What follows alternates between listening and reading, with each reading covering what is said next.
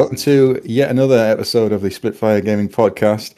This is a exciting brand new guest, so welcome Charlie to the podcast.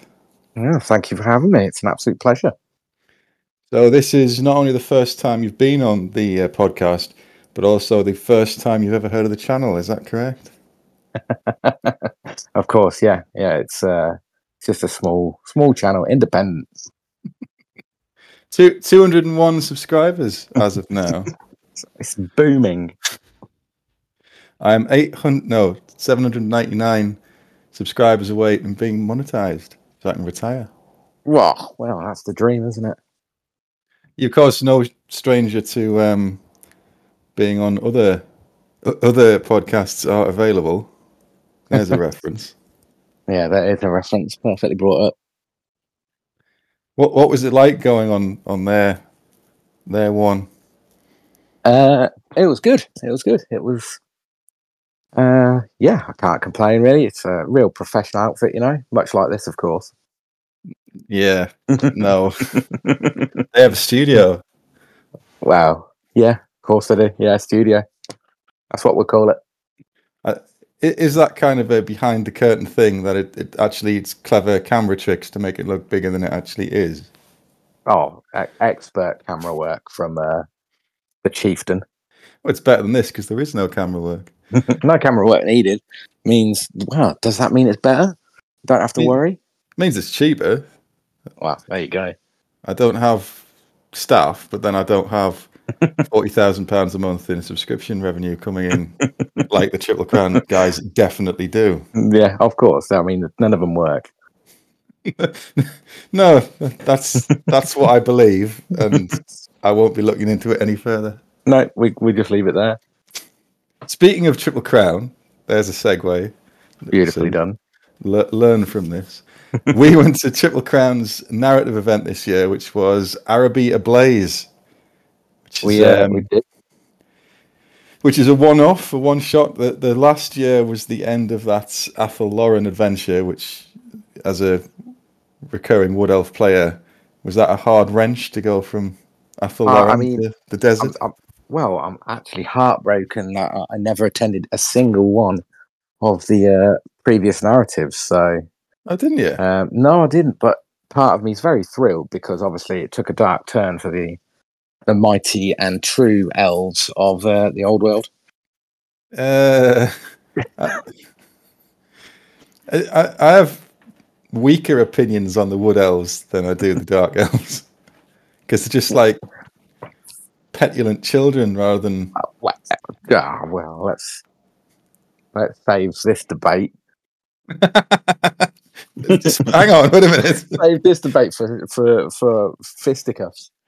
We might revisit this one in a future episode. Spoilers.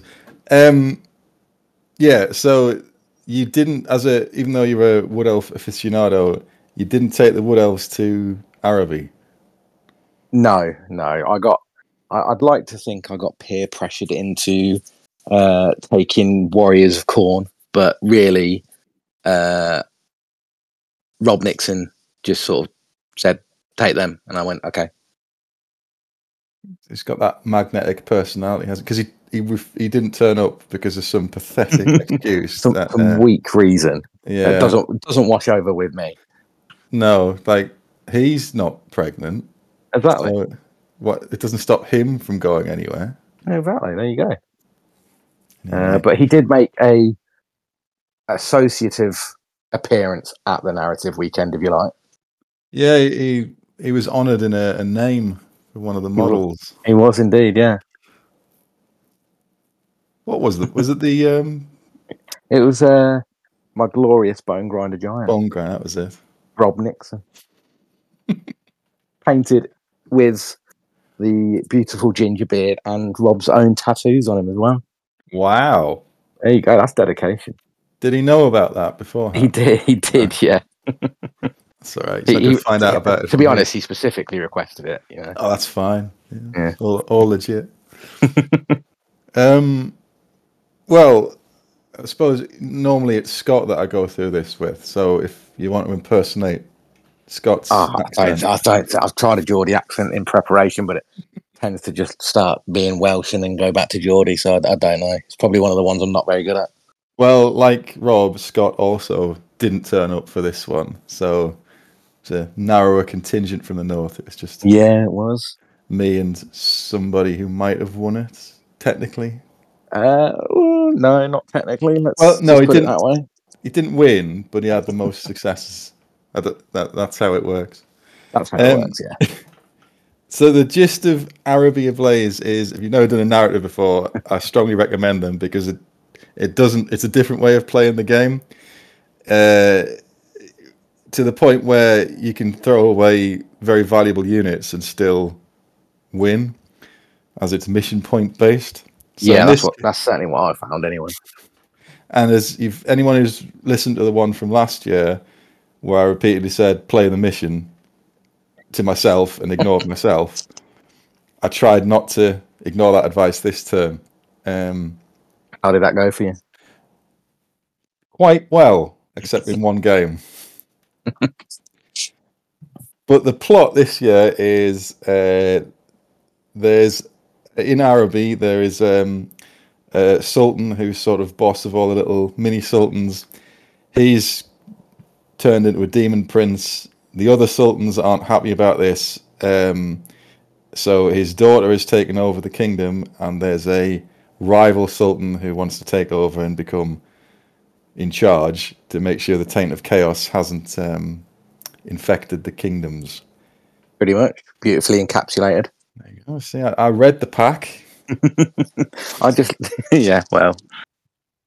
Not on the way home like I have done on previous occasions. Yeah, well, we won't talk about the first Derby death match. That's why I didn't realise the comp scores weren't added until Weren't I was added. driving home. They've fucking done the scores wrong. I've been done out of 2. Oh no, they haven't. 2 whole points. I would have been 17th instead of 19th. You've put me off now. What was the top? Oh yeah, Araby. So the good guys are on the side of this guy who's trying to take over the kingdom, that's him. Yeah. And Jezebella, who's the Sultan's daughter, who's wanting to maintain her birthright. Lots of Aladdin-themed inspirations throughout. Some more than others. Yeah. And you also got a genie. Every army got a genie to help them. Who was one of it was earth, water, air, and fire. There was a wish dice mechanic, which was pretty good. I thought I really enjoyed that wish dice mechanic actually. I just think if you didn't actually forget about it in the first game, like some people did, it actually could come up trump. It also made certain things, spells, saves, and that a lot less of a sure thing, because if you're rolling characteristic tests, it's that easy to save your character or save your big thing by swapping it out for a 1, which is really important. It came out a lot more often than I thought it would. Yeah, I was just hoping to get 1 5 out of the 3 wish dice, just so I had that automatic passed ward save on the Demon Prince. Did it happen very often? Twice, I think. I failed. I think I failed to get the wish dice once though, but didn't die. It's acceptable. Acceptable trade-off. You had to have you had to pass a leadership to use your wish dice, didn't you? Yeah, leadership test on the genie's unmodified leadership. Couldn't re-roll it, and they were leadership 8. Yeah, so it wasn't a sure thing. But if you know anything about how I roll leadership tests, there's the second game I didn't pass any. But these things happen with genies. These things happen. So what did you take? What was your list that you went to Araby with? Obviously, the Demon Prince was mandatory. So I had Demon Prince Kenneth. Mark of Corn, which... You're taking this seriously. Kenneth?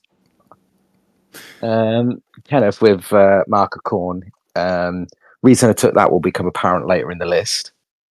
You also had to run Marauders, so I was weighing up whether to take a small unit of Marauders, just get them out of the way, and then take an actual competitive unit in core like Warriors.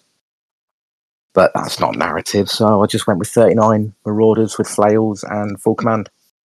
Well known as the powerhouse of the Warriors list. I mean, I didn't realise how bad they were. Aren't they just like state troops, just on a bigger base? They're swordsmen on a bigger base with +1 initiative. That's all right. Yes. And also +1 attack because they mark a corn. Of course. But you could. What was nice is you could take 1 unit of Chaos Knights as core. So I had 5 Chaos Knights of Khorne in core because I'm never going to use them otherwise. I should probably point out you didn't have to take. They had narrative lists for each army, which switched around some of the things you could take, like Knights in core, for example. Yeah. You didn't have to take a narrative list, but it was worth 2 mission points per mission if you did. Yeah, I think everyone but one from memory took a narrative list. I think that's right. So that's why I had Knights in core, and then the reason I think most people when they took Chaos took Khorne was because you could have Skull Crushers in special and more than 1 unit of Skull Crushers in special if your Demon's Prince was Khorne. Well, by the rate they were being turned out, I assume the Realm of Chaos was completely devoid of... Completely empty of Juggernauts, yeah. Because I had 2 units of 4 with Standard and Musician and Ensorcelled Weapons. Because I don't think I'll ever be able to put 8 Skull Crushers on a table ever again, unfortunately. Because it was one of my favourite things of the weekend from memory. And then what else did I have? I had Matilda, my Gore Beast Chariot, ever present in my list because it's just basically a really slow dragon, isn't it? Is it toughness 6? Toughness 6, 5 wounds and a 3-up arm save. Not a fan. They're so good. And then in rare we had Grobnitz and the Bone Grind Giant. Oh, and a BSB. And what was the every narrative army had an army-wide ability as long as the general is alive? Yeah, so mine was that I just get +1 combat resolution on the turn I charge. So a charge is worth 2 combat resolution. That's pretty good. It did come at trumps a couple of times, actually, just to stop me losing combat more than me winning by a landslide. But it was nice. What did the High Elves bring to Araby? Well, the narrative list was it was supposed to be Imric's sister who'd been exiled for one reason or another from Calador. So it was very dragon themed. So you had to take an archmage on a dragon of some description. So I took a archmage of death, your favorite lore, on a moon dragon because you can't actually afford a star dragon and a level 4 archmage. You know, flying level 4 on death. No one asked for that. Nothing says fluff and narrative like a level 4. Like Count Manfred. Yeah, that's how it works. Now, I could have actually fit 4 dragons into this list, but I bottled it and only put 3 in. So I took a noble, but most of everything that could take something with the word dragon in it actually did. So Archmage on Moondragon, then noble battle standard bearer on a horse with. I've just realised I'm reading my list. I just realised he had a magic item which I never used and probably could have used. Never mind. So he had dragon armor. So there's the dragon connection there. 2 units of Illyrian Reavers with full command because a lot of these missions, having read the pack this time, having read the missions before I wrote the list, thought you're going to need some banners. So they were a ludicrously expensive 125 points just to get the core tax out of the way. 15 silver helms with full command. 9 dragon princes with the banner of the world dragon because it's a dragon themed list and therefore Therefore, it's okay. It is okay. Oh yeah, and the what is it? Stubborn within 12 inches dragon. Yeah, that's okay. that's more that's what okay as well, isn't it? That's more what I took it for, because that's pretty good on dragons. Although it's very good. It didn't actually come in that helpful. But you could take the Storm of Magic dragons, so the normal dragon, which is equivalent to a moon dragon. It's a 6 dragon. Is it 6s? It's 6s, yeah, the normal one. The young dragon's 5. I think I could have fit 5 dragons in if I'd taken young dragons, but they're not that great. But the 6s dragon's pretty good. So yeah, I took a fire dragon in special, and in rare, I took a great dragon, which is a star dragon. It is equivalent to star dragon. Yeah. But he had the black dragon breath, because he's painted like a carmine dragon. I thought I'll make him a black dragon, but that breath didn't come in handy. What's the black dragon breath? Is that -3 to armor saves, strength 4? It's -3. You take a leadership test at -3, and if you fail it, you can't charge something. Oh, that's pretty decent, actually, isn't it? It came up 0 times in the whole because the whole plan with this list is just charge Bretonian style, get in range and charge everything in and hope for the best. So always be charging. Yeah, all this dancing around, flaming something. Forget that. That just went straight into charge whatever's in front of us with mixed results. And I took a water genie because his spell, because all the genies had a spell of gain a mission point or an individual bound spell, and his was -1 initiative and leadership. And pairing with a death mage, I thought that would be quite handy. That's quite useful, yeah. But it never came off. So, well, the genie I took was an earth genie, simply because of the other bound spell, not the mission point one, but +1 toughness on chaos is pretty nice. You can't get it any other way. So I thought toughness 5 skull crushers is horrible. Yeah. Toughness 4 marauders is less horrible. That makes them all right. So just about survivable. Yeah, that I probably should have gone for Earth Genie now that I think about it, because toughness 4 elves is pretty good. Yeah, although water genies I thought about it because they're immune to death snipes, weren't they? So yeah, I think there were a couple of missions where if you lost your genie, you lost something like D3 mission points or something like that. And I thought death sniping a genie might come up more than that. Yeah, I think it did. I don't think anyone got death sniped, except maybe someone who played you. I don't know. No, well, it wasn't a snipe. In my defense, but we'll get onto that.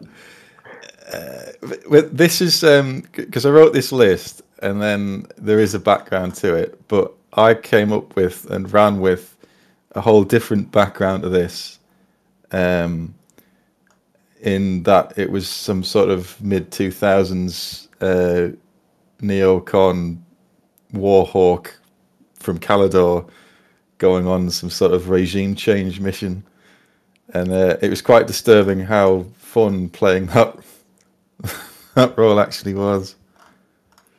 Well, just trying to think how many dragons you could fit into a normal. You tried it before. The most I've fit for is 3, but that's 2 dragon mages. 2 characters. Yeah, because they can't take dragons as normal monsters. So this just freed you up to do whatever you wanted. Well, you can if you take the Triple Crown pack, like the Monstrous Arcanum. Yeah, but that's... Come on, get 6 on the board. That's what people want to see. Could you do 6? Yeah, we could do 2 Dragon Mages, Star Dragon, Prince or Moon Dragon, and then 2 normal dragons. Would that fit into the normal dragons? Are 300. Yeah, so there you go. 2 normal dragons. So what's that? 5. That's 5. There you go. 5 dragons and a brick of spearmen. I hope there's not many cannons. I'm expecting lots of cannons soon. Well, that's the way it's tilting. That's probably a bad time to bring in the 6 dragon list or whatever it is. 6, yeah. But in my head, the priests of Vol had pressured the Caledonian government because they had all these weapons they've made that aren't being used to join in the invasion of Araby as a way to sell their weapons. So that was my whole theme. Right. What arms dealer? A high elf arms dealer. Or private. Is that what you were going into Araby as? Yeah, private military contractors, reconstruction contracts. You know, so the democracy angle's gone, and it's now arms dealing. Well, the democracy and freedom angle was just a cut. I'm not getting political here. It was just a cover up for selling loads of weapons.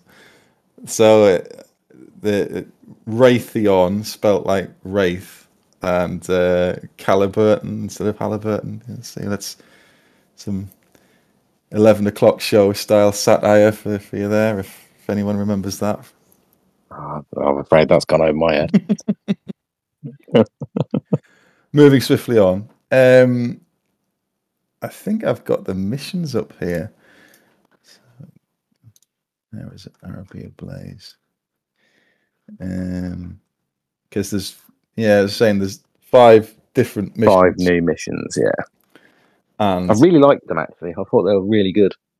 Yeah, because they're all very different.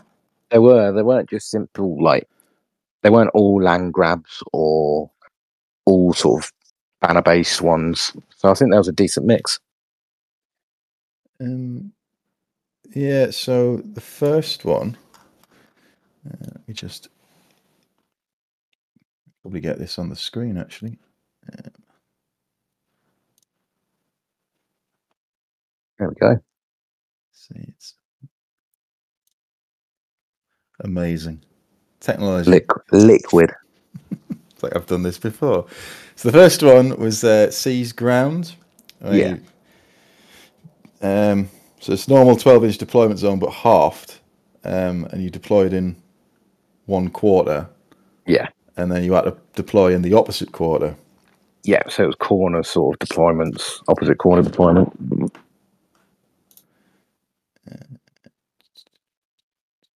And I think the mission points were at the end of game, whoever had the most sort of standard or scoring units in that corner won that corner.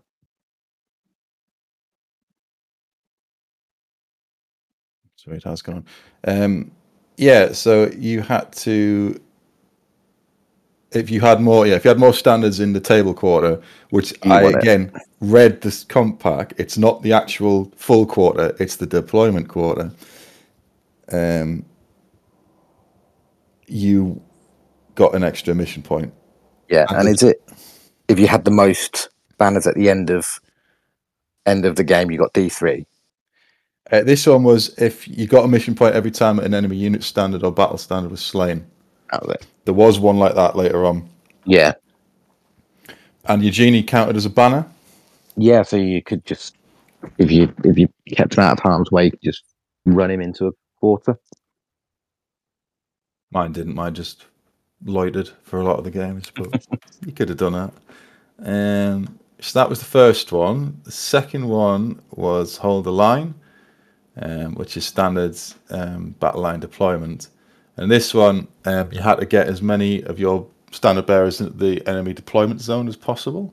Yeah, it was like a breakthrough scenario, wasn't it? Yeah. And if you killed the genie for the opposing side, you got D3 mission points.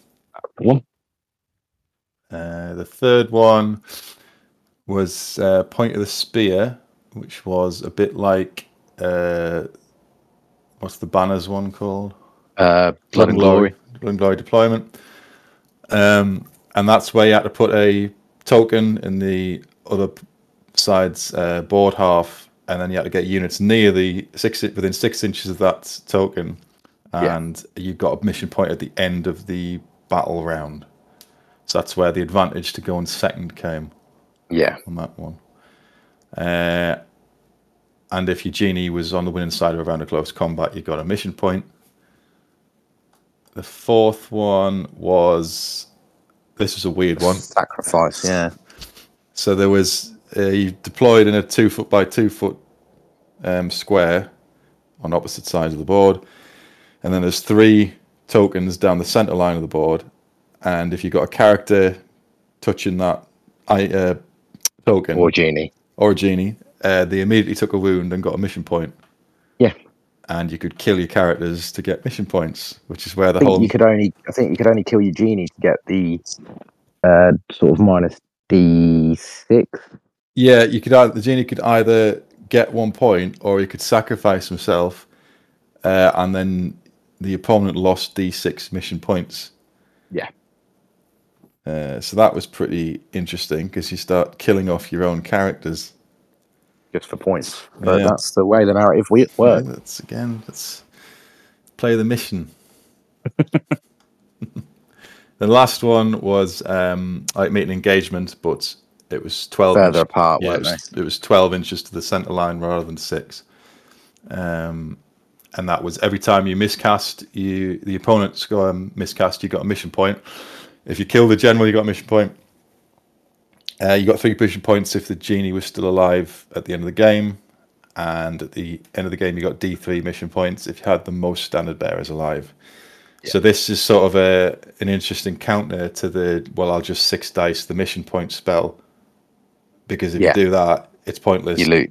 Yeah, you just cancel it out. Yeah, so you're wasting your casting dice. So they were all really good, really different missions. Yeah, it wasn't just. I really enjoyed them. Yeah, like you're saying before, it wasn't just you've got to take that bit, you've got to hold that bit. It was, you had to make different decisions, get different units elsewhere in each one.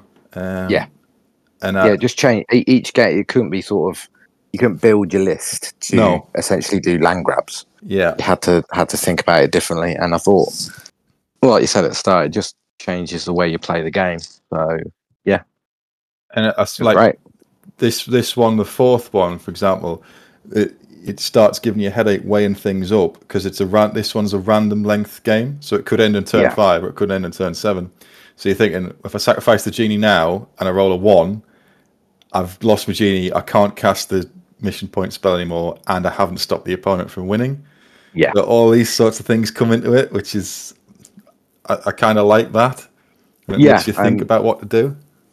I don't think about that scenario now. Someone who, say, running Orcs and Goblins or Lizard Men could just run a load of skink characters or Goblin characters and just sacrifice them cheaply. Like, what's that? Or like Skaven Warlock Engineers for 15 points. 2 wounds. That's 2 mission points. Just take 4 of them. That's 8 mission points. Well, I was also thinking, if you're taking life magic, you could just put someone on there and just cast cheap spells and just regenerate the wound and keep stacking up mission points. It's narrative cheese. I thought of that after or during the battle. So actually, it's not death; it's lower life this time. Yeah, you're allowed to do that. I thought they were really interesting missions. I do. Yeah, I do. Just something a bit different. So, how did your first battle go, which was Seize Ground? This one was the land grab, essentially, wasn't it? Yeah. So I was up against ogres, and that was sort of the ogre fluff was man-eater school, essentially. So they could have one unit of man-eaters in core, and the bull unit that they had also got sort of a pseudo been there, done that rule. So they could have one been there, done that rule for as long as the general was alive. That's pretty good. It's pretty good, yeah. So I was up against Jake Gray's ogres. Really nice guy.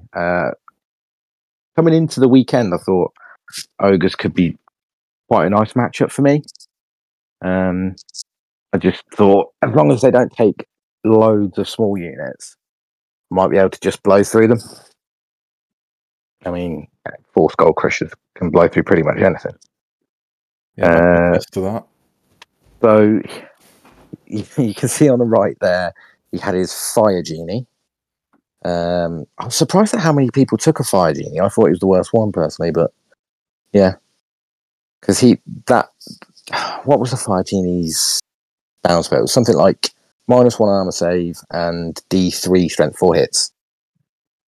Have a look. See, I've got the compact to hand. To me, that doesn't sound great. Fire Genie, D3 strength 4 hits, flaming hits, and -1 armor save till the caster's next magic phase. It was a hex though, so they could do those hits in combat, which is quite nice. But yeah, he had his Fire Genie there behind a horde of what's that? 6, 12, so 11 lead belchers, which is absolutely horrific. And he's also got his BSB in there, who had one of the campaign banners, Banner of Filth, which was poison attacks, just in general. Oh, so shooting poison. Yeah, he had 11d6 poison shots. I'm glad I never faced this list. Yeah, and we worked out it was 42 shots on average he should be getting with poison and -2 to armor save. So that was horrific. And then in the middle in that wood, he had his big brick of, I think it was 12 bulls. He only had a butcher in there, I think. And then he had his 2 units of man-eaters on the left of that wood. So he had 1 unit with the typical snipe poison double ogre pistols, a unit of 8 there, and then he had a unit of 6 man-eaters with stubborn swift stride, I think, and that had his tyrant and another butcher in, I think. So it was an interesting list. It was one that I was just thinking I'm just going to have to get up the board as quick as possible.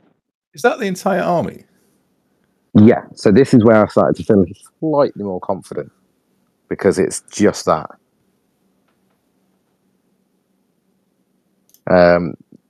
Yeah, and there's my list. So I completely had the drops on him, which was nice because I could just put things sort of just far enough away where I'd get a nice movement phase, or he could take first turn and not be able to shoot me even if he had to move up. So yeah, I was just the knights there. You can see at the bottom are just literally just going for a land grab, and they're going to sit in the corner. That was their plan. Everything else just moves up. So yeah, and then on to turn 1. He got turn 1, and obviously ogre those hand cannon things have only got range 18, I think, or even 24. He's out of range for 24, so he couldn't shoot me the first turn. So that allowed he just sort of moved out to the left with his 2 man-eater units to try and essentially go for the corner and sit in that for the rest of the game. But yeah, he couldn't do any wounds to me on the first turn, so it was really quick first turn. He was only running sort of a level 2 on more, maybe. So nothing much happened the first 2 turns. It was a really quick game. I think we were done before. I think I went over to your game after hours, and you were on something like turn 4. That just looks really compact. That ogre army, just in. I know you are deployed in like it's only what it's 12 by 24. 20. Yeah, so it's. I think. Oh no, it's 3 feet in it because it's half the. 12 by 36, isn't it? Yeah. But still, you seem to have made maximum use of the space available. I just thought it was first mission of the weekend, so your mantra of play the mission was fresh in my mind. It was just like, for God's sake, play the mission, Charlie. Like, do not get carried away with just charging. So I just thought, right, the Marauders can just move up into that corner and sit there for the entire game. I don't care about them. And like you say, with the mission points, big expensive monsters like Star Dragons, Bone Grinders, Demon Princes, they don't score you anything. So you can just use them as nuclear missiles and go and kill stuff. which I really enjoyed because you don't have to worry about losing your general or your 375 point monster. It is quite refreshing to having lost like a third, quarter of your army's points allowance in one or two models. Going, that's fine. Yeah, that's absolutely fine. No worries. Doesn't really affect much. This awful unit of Marauders is where the pain train is. So as you can see now, sort of things have redeployed for Jake. He's moved his man-eaters over, and he's had to turn them because he's seen Grobniks and thundering up the board. And with Just the like real life. Yeah, exactly. There you go. He was there in spirit. And then the 2 Skull Crusher units, I was actually really happy with how I played this because you've got all those shots and they don't suffer anything but cover.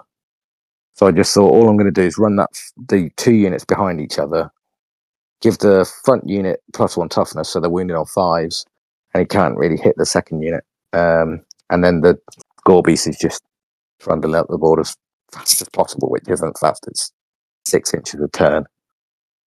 But he managed to get 37 shots on his first Dead Belchers, and about 9 of them were poison. So he didn't have a great luck with the dice, to be honest. So he managed to kill 1 Skull Crusher. That was it from his Man-Eaters and Dead Belchers. Just 1 Skull Crusher. And was that the critical turn, as in next turn you're getting the charge? I'd say the next one's probably the critical turn. Because he's still quite a way away from me. I think he's something like... I had to charge. It was sort of a 16-inch charge.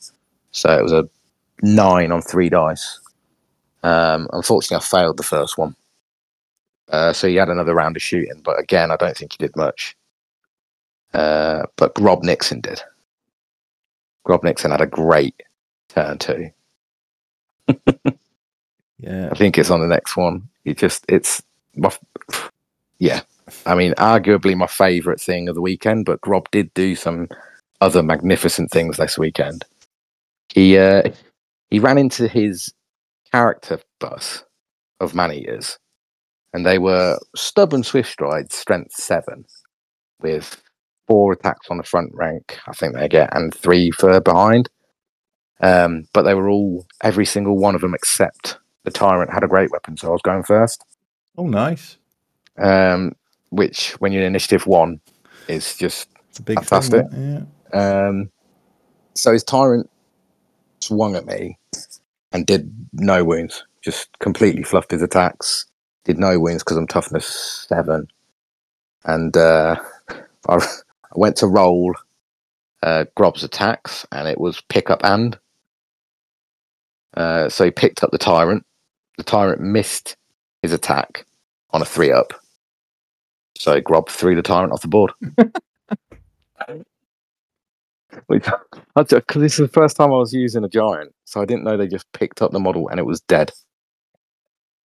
Nothing, just no saves, nothing. No D6 wounds, just pick up and dead. So it was throw back into combat, but that didn't do anything. It did no wounds. And the Tyrant was dead, so I just said he threw him off the board. Just had enough of him. And then he got to Thunder Stomp on the unit. I assume that was quite effective. It's 2d6, isn't it? No, it's only D6, but you can Thunder Stomp everything except other things like him. So you can Thunder Stomp other monsters as well. I thought Bone Grinders were 2d6. No, Skullcrackers. So Chaos Dwarf Skullcrackers. Yeah. They're 2d6 Thunder Stomp. But yeah, so Grob picked up the Tyrant, threw him off the board, and that lost his Bulls unit. I think they had poison with additional hand weapons. So they lost the army-wide. They lost the army-wide ability of one of the Been Dead Done That. So that was good. I don't know if I've got many other pictures of this game. I think unfortunately my picture taking game is not brilliant. But essentially what happened was the Skull Crushers just went into the Bull unit, massacred it. They stuck and got charged in the flank with Man-Eaters. But by that time, my Gorby's chariot was an absolute champion. It charged into the Lead Belcher horde, killed the BSB immediately, which meant no more poison, then killed enough to make the Lead Belchers over 2 rounds of combat lose combat and be ran down. So I got them. And then eventually over the last couple of turns, my Skull Crushers minced the Man-Eaters and the Bulls. So eventually all that Jake had was his Genie, which I couldn't have unfortunately get. And I think I won handsomely by 11-6. So it was a really good start to the tournament. I've only won one first round game at a tournament. So yeah, great times. Start as you How about you? One. Well, I fought some demons. So because of that bizarre deployment. That looks like a very strange deployment. Well, because I know they've got the speed, and there's nothing really that's going to hit me first turn. There's no cannons or anything, so I'm not that concerned about bunching them up. So I deployed like that, but as you find out, because the Dragon Princes are like where they are, they're that much further away to get to anything. Yeah. So when they scatter, they're like, I'm trying to keep the Silver Helms and the Dragon Princes together, but anyway.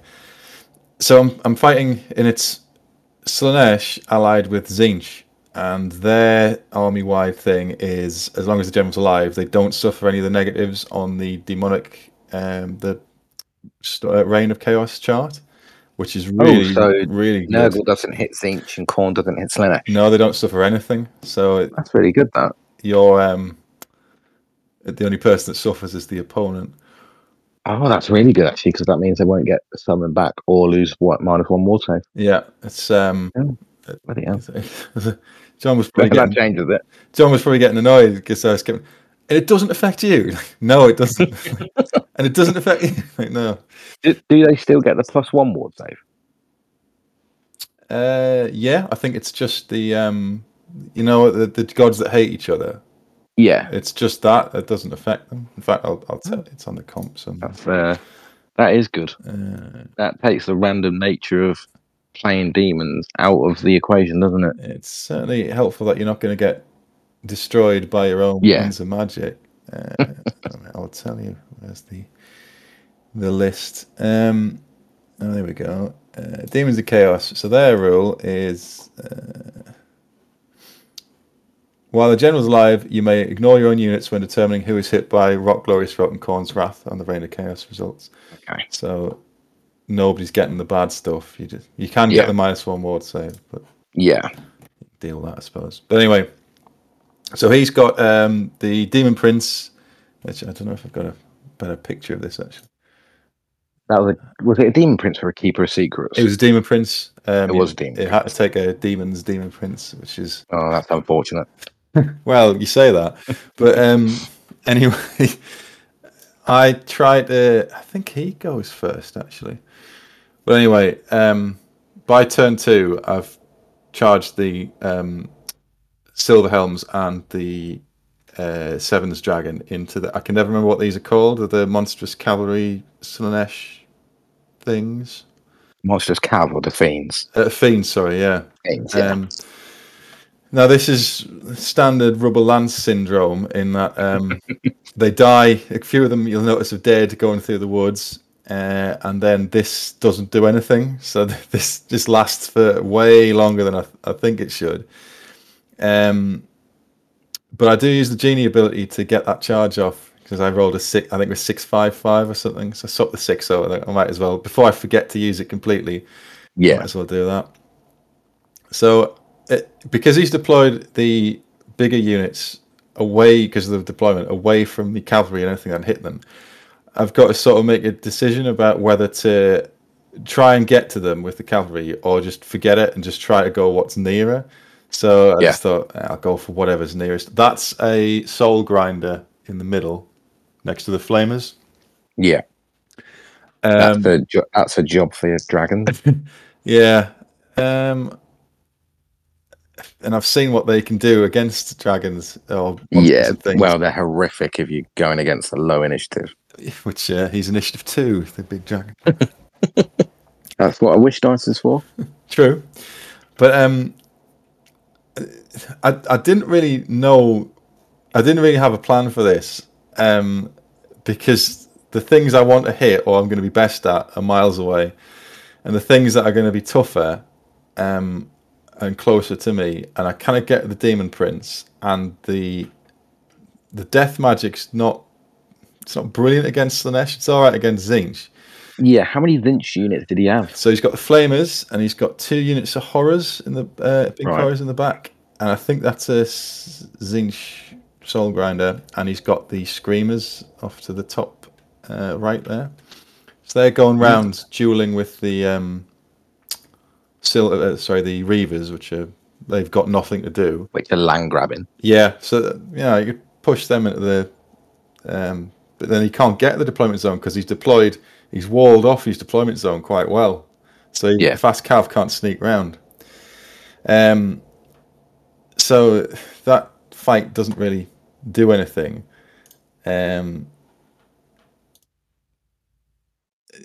Me mage sort of goes round the back because I think I realised about a third of the way through the game that this is the banner killing one. Play the mission. And I haven't killed any banners, and the units I've gone for don't have any banners. So the mage goes for the pink horrors around the back. He purple suns a few. I think he gets it. I think he gets it one of them off, and it doesn't do that much damage. But because it's depleted one of the units in the building, by the time 2 turns further on, I managed to wipe out that unit in combat. Yeah. So that was quite helpful. But this, even though I am a Demons of Tzeentch player, I charged they charged me. I thought that'll be fine. Then he cast Hysterical Frenzy on them, and I thought still probably be fine. So he manages to wound the mage and bring him down to 1 wound, and I use his genie dice to save him. To pass his ward, so I think that's fine.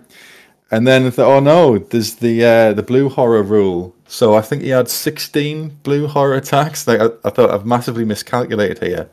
Fortunately, they all fail to wound him. I had no idea that these blue horror attacks existed. Yeah, so every time a pink horror dies, I think it gets either 1 or D3, 2 or D3, depending on the upgrade. Hits or attacks back, so it's split into the blue horrors, and then the blue horror just wanders off. So the more than you kill, the more attacks that are coming back against the mage. He's only toughness 3, and only needs 1 wound to kill him. But fortunately, I get away with it.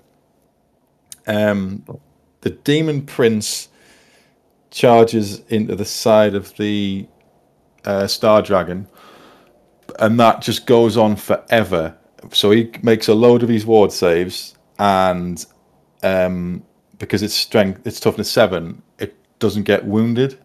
So so they just do nothing for the remainder of the. I don't even think they got the Demon Prince died at the end.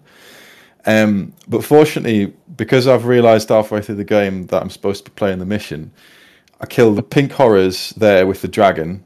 My other dragon, the other moon dragon equivalent, goes after the other. Unit of pink. It goes into the flamers in the side and then overruns into the other unit of pink horrors.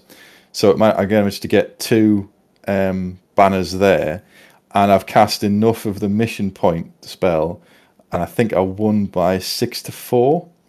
But I was convinced I'd lost at the end until he said, "Oh no, I've only got 4."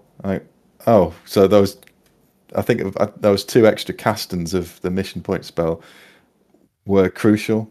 And because by the end of it, I had all that mess in the middle sort of drifted over to his side. So I had more. I think I could claim another banner for being in there. With more fortifications. Yeah, because his banner units had been depleted. I think he only had the the Slanesh unit had sort of come round to try to come after the Dragon Princes, because he tried to charge the chariot and the demonettes into the Dragon Princes, but he failed like by one each time. Like, that's horrendous stuff, but it worked out all right for me. So it was a good start. We both started on a win. Yeah. Oh, but very good. After that, I think the bad guys had started off winning overall. Yeah, I think we were ahead after round 1. Yeah. And I think I've only got one picture of your. I don't even know if this. I think this might. Yeah, this will be my only game 2 picture. I think. Because no, that's not it. Oh no, that's game 3. So game 2, I was up against Dave Churchill's High Elves, and unlike another High Elf player, he didn't bottle it and went for 4 dragons. And he gave me a load of grief for that, but fair enough. Yeah, he went for 4 dragons, and I want to use this moment to say this is why I didn't take any photos at all, because he plopped 4 massive dragons. Some of them were huge as well, because they were like third party or 3D printed. So he popped them on the table, and I just, like flop sweat, just descended upon me as I thought, oh god, no, because it was the breakthrough scenario as well. So it was just like get units into your opponent's deployment zone. I was like, oh, that's fine. These dragons can't get. They don't have banners, so they don't count. And then he dropped 3 units of Reavers with banners in, and I was just like, well, this army's not made to deal with fast cav. So I just thought he had 3 units of 5 with Reavers with sort of the bows, spears, musician, and banners. He then had a really big unit of 14 or 15 silver helms. He had a small unit of 5 dragon princes. He had a 6's dragon, another 6's dragon, a 5's dragon, and a 7's dragon. I think one of the 6's was the Archmage, obviously. But on Heavens, which I thought was an interesting choice, because he only had two units of sort of heavy cavalry, and one was only 5 big. So, but when you think about Heaven's Magic, you think like Bretonians or fully mounted Empire for the re-rolling 1-set armor saves. Yeah. And also, if you drop a comet with Heavens when all your stuff flies around the board, you kind of saying, I'm not going to comet where the bad guys are, because you're just going to hit your own stuff. The narrative list for High Elves did seem to push you in that direction. You either take the big unit of Dragon Princes and not the extra dragon, or vice versa. Yeah. So yeah, I was just, to be honest, the main thing I was actually worried about, I was still at this point in my head playing the missions. So I was just like, right, I don't know what I'm going to do with these Reavers. So I just thought, right, the Demon Prince can just be on Reaver duty. Maybe Terror one off, because they were right on the flanks. One on my right flank and 2 on my left flank. So I just thought, right, the Demon Prince can try and terror them off the board, maybe flame them off the board, and possibly charge one. Grob had another incredible moment in this game, which probably did trump throwing the Tyrant off the board. So the Gorbies and Grob went into the Dragon Princes, obviously just wiped them out immediately. That was about turn 2. It might have even been turn 1, because he took. It was turn 1 because he took turn 1. So they went up. Grob then overran, needed a 12 to get into the Silver Helms, got an 11, so just parked in front of the Silver Helms. I wasn't that bothered, because they're only strength 5 on the charge, he's toughness 7, so I just figured that'll be fine. I don't care how many attacks they've got, they shouldn't do 10 6s. Even with the genie dice, you're not going to do that, are you? No, exactly. Whereas the dragons were just causing me an absolute nightmare. They were just flying around the board. parking themselves in front of knights, parking themselves in front of skull crushers, just saying, "Come on, hit me." It's like that scene in Matrix where it's just Morpheus just going, "Come on, stop trying to hit me." So I charged my knights, I think, into the back of one of the Sevens dragon, and through some miracle held it up for one turn and didn't die. And then got charged by one of the Sixes dragon and got annihilated. Grob then got charged by the Silver Helms, and they did 6 wounds, which completely blew my mind. And obviously, the only thing that goes against a Bone Grinder is it's just not got any save. It relies on that high toughness. So I was down to 4 wounds. Elf shooting was pretty good against them. And, you need to roll them 6s. I was just thinking, oh god, like if I come up against lizard men, I'm dead.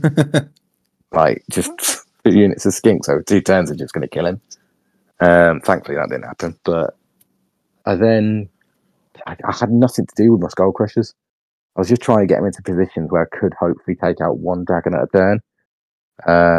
And they just didn't.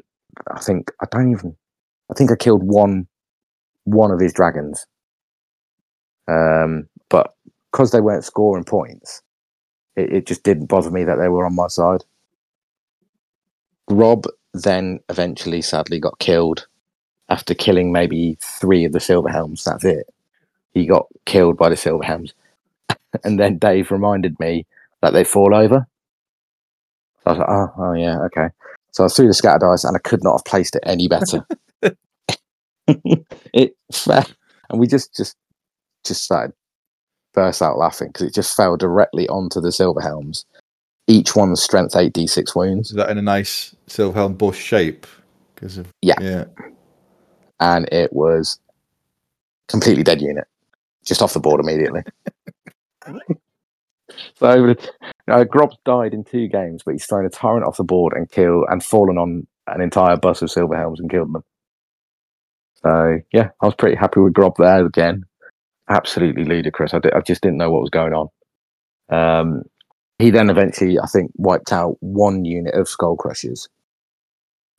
He sat 1 unit of Reavers on my right board corner, which was just in amongst my pile of dead, which included 39 Marauders and a BSB, which died on turn 2. Star Dragon. So I couldn't do anything about those Reavers, but it was only through a complete bit of blind luck that I managed to get a win by 1 mission point. I think I was trying to cast mission points, but he had +4 wizard levels on me. So I couldn't really, and I wasn't rolling miscasts. So Kenneth Hera charged. No, he charged one of the Reavers. They elected to flee. And then they failed their rally test right on my board edge and fled off the board. On leadership 9. Yeah. And the banner's gone, and it's not in my sort of deployment anymore. And I just walked up my other unit of Skull Crushers, walked up my Genie, and I think it ended up just being my Genie and my Skull Crushers in his deployment zone, and he had 1 unit of Reavers in mine. And that was it. It ended up being 6-5 to me. So I'd started day 1 with 2 wins, which was just, unfortunately, it meant I was likely going to be on the top table, which terrified the life out of me. They're ratcheting up the scoreboard. Yeah, I know. I couldn't believe it. It was all to do with Grob. Well, he's doing the work for you. I know. Grobnick's an MVP. Well, my game 2 was against Warriors of Chaos. So this wasn't a narrative list. So I think he had a unit of 5 Skull Crushers with a character in, and then a big unit of warriors. It's all Khorne, a Demon Prince of Khorne, some dogs, a Hell Cannon, and I think that was it. So yeah, he's missing the Marauders. I don't think we could take a hell cannon. So that's what made it not a narrative list, I guess. Right. Yeah. There was no hell cannon for this, was there? No. So I just deploy in a line. So there's dragon, the silver helms there. Next to them is the dragon princes. You'll see the in the bottom left. That's where my wizard went. Again, this is a high initiative army. So Purple Sun, the standard, very technical tactic that you've got to sort of line up in a line and blast Purple Sun repeatedly until the army's dead. Yeah, even the other Death Knights aren't great against the Demon Prince, are they? High leadership, high initiative, high strength, high toughness. So there's nothing. I mean, I think turn one I kill his BSB with a death snipe, which is just luck. But that's quite handy because it's a BS, banner. You can get it's a banner gun, isn't it? Yeah, so that's quite good. It didn't continue that way all the way. Yeah, I didn't realise you effectively played a mirror match to me. Apparently so, yeah. Planning this all out. So the dragon goes hunting for the hell cannon because his turn one he lands a hell cannon hit straight on the wizard's head. So I'm already burning genie dice to pass the ward save on him. This is a one where for some reason I just didn't know what to do or what to go for. So I probably should have just gone straight for the cannon anyway. With everything and then turn them around. But so the dragons are sort of dancing around in the middle of the board. I tried to cast Doom and Darkness on it to make it fail its leadership test, but he rolled a 3. So even on whatever leadership it was easily passed. So he gets tied up fighting that for about three combat rounds, or perhaps even more, because he just passes the ward saves again. In the meantime, his Demon Prince has come forward, but his Skull Crushers make a 10-inch charge on the Silver Helms and just annihilate them.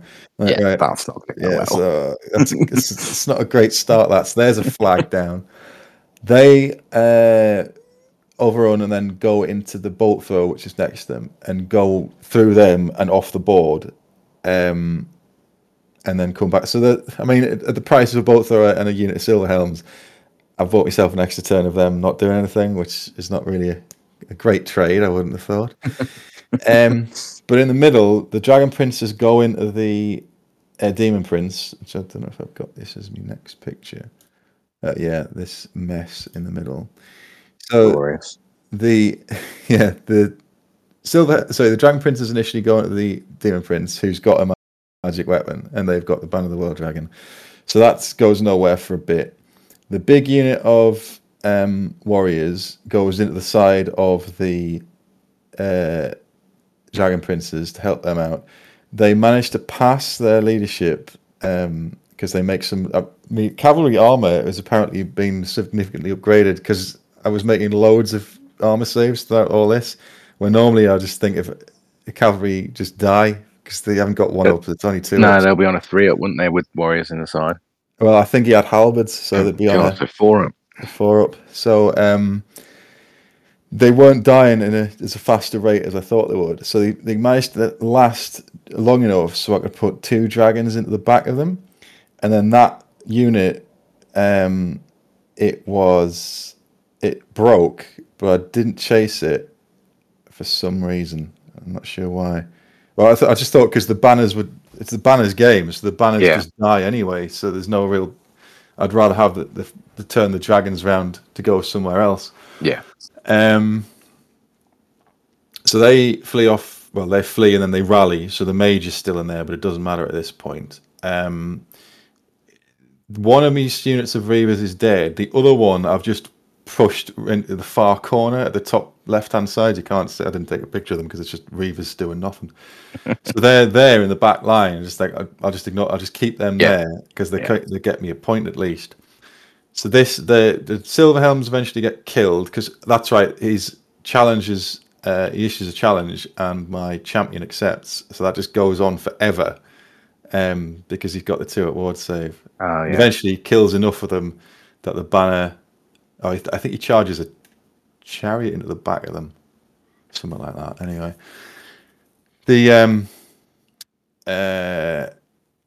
Juggernauts come back on and go up the middle of the board, and then he tries to bring everything back round to get back into the deployment zone. I think he gets a few in. So by the end, he's got 6 points, and I've got 4. But because I've got the tournament army, it's actually a draw on 6 all. Yeah. Serves you right, yeah. Yeah. Without the narrative list, does that mean he could take army like rule book items? I don't think so. Right. I think it's a universal rule. Because that would have been horrific.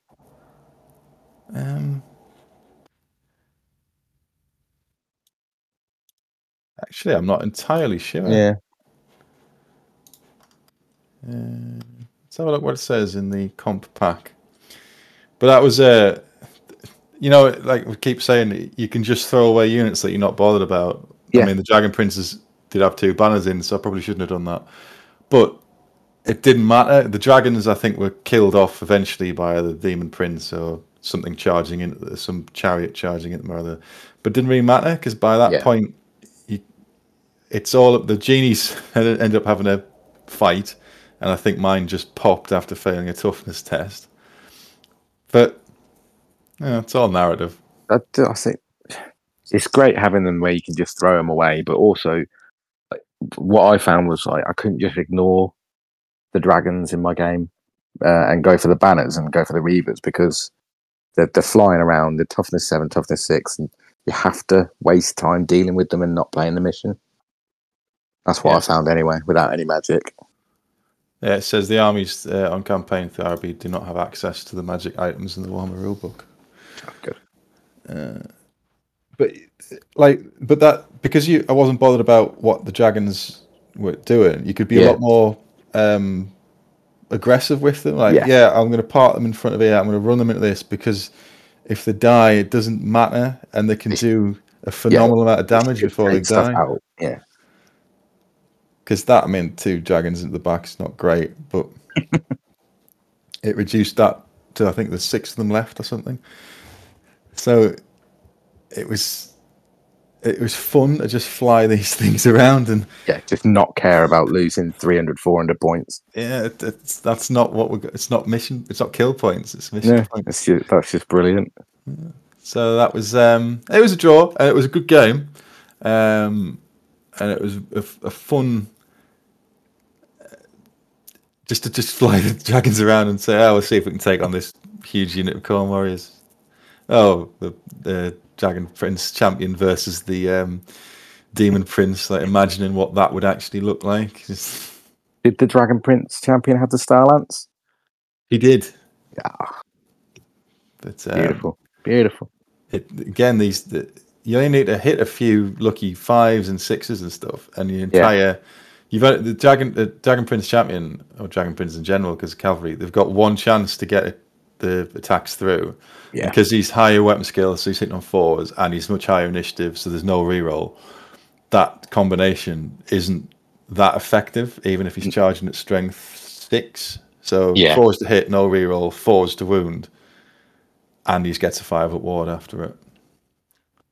But what else are you going to do? You just think, they got the banner, they'll be fine. Oh yeah, you can't actually wound them. We'll worry about this later.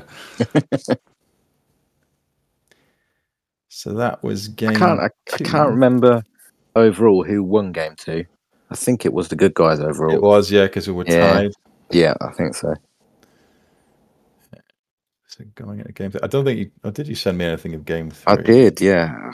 Horrifyingly.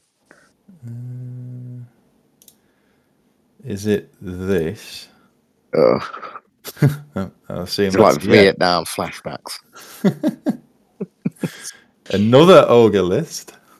This one, I mean, Chris's.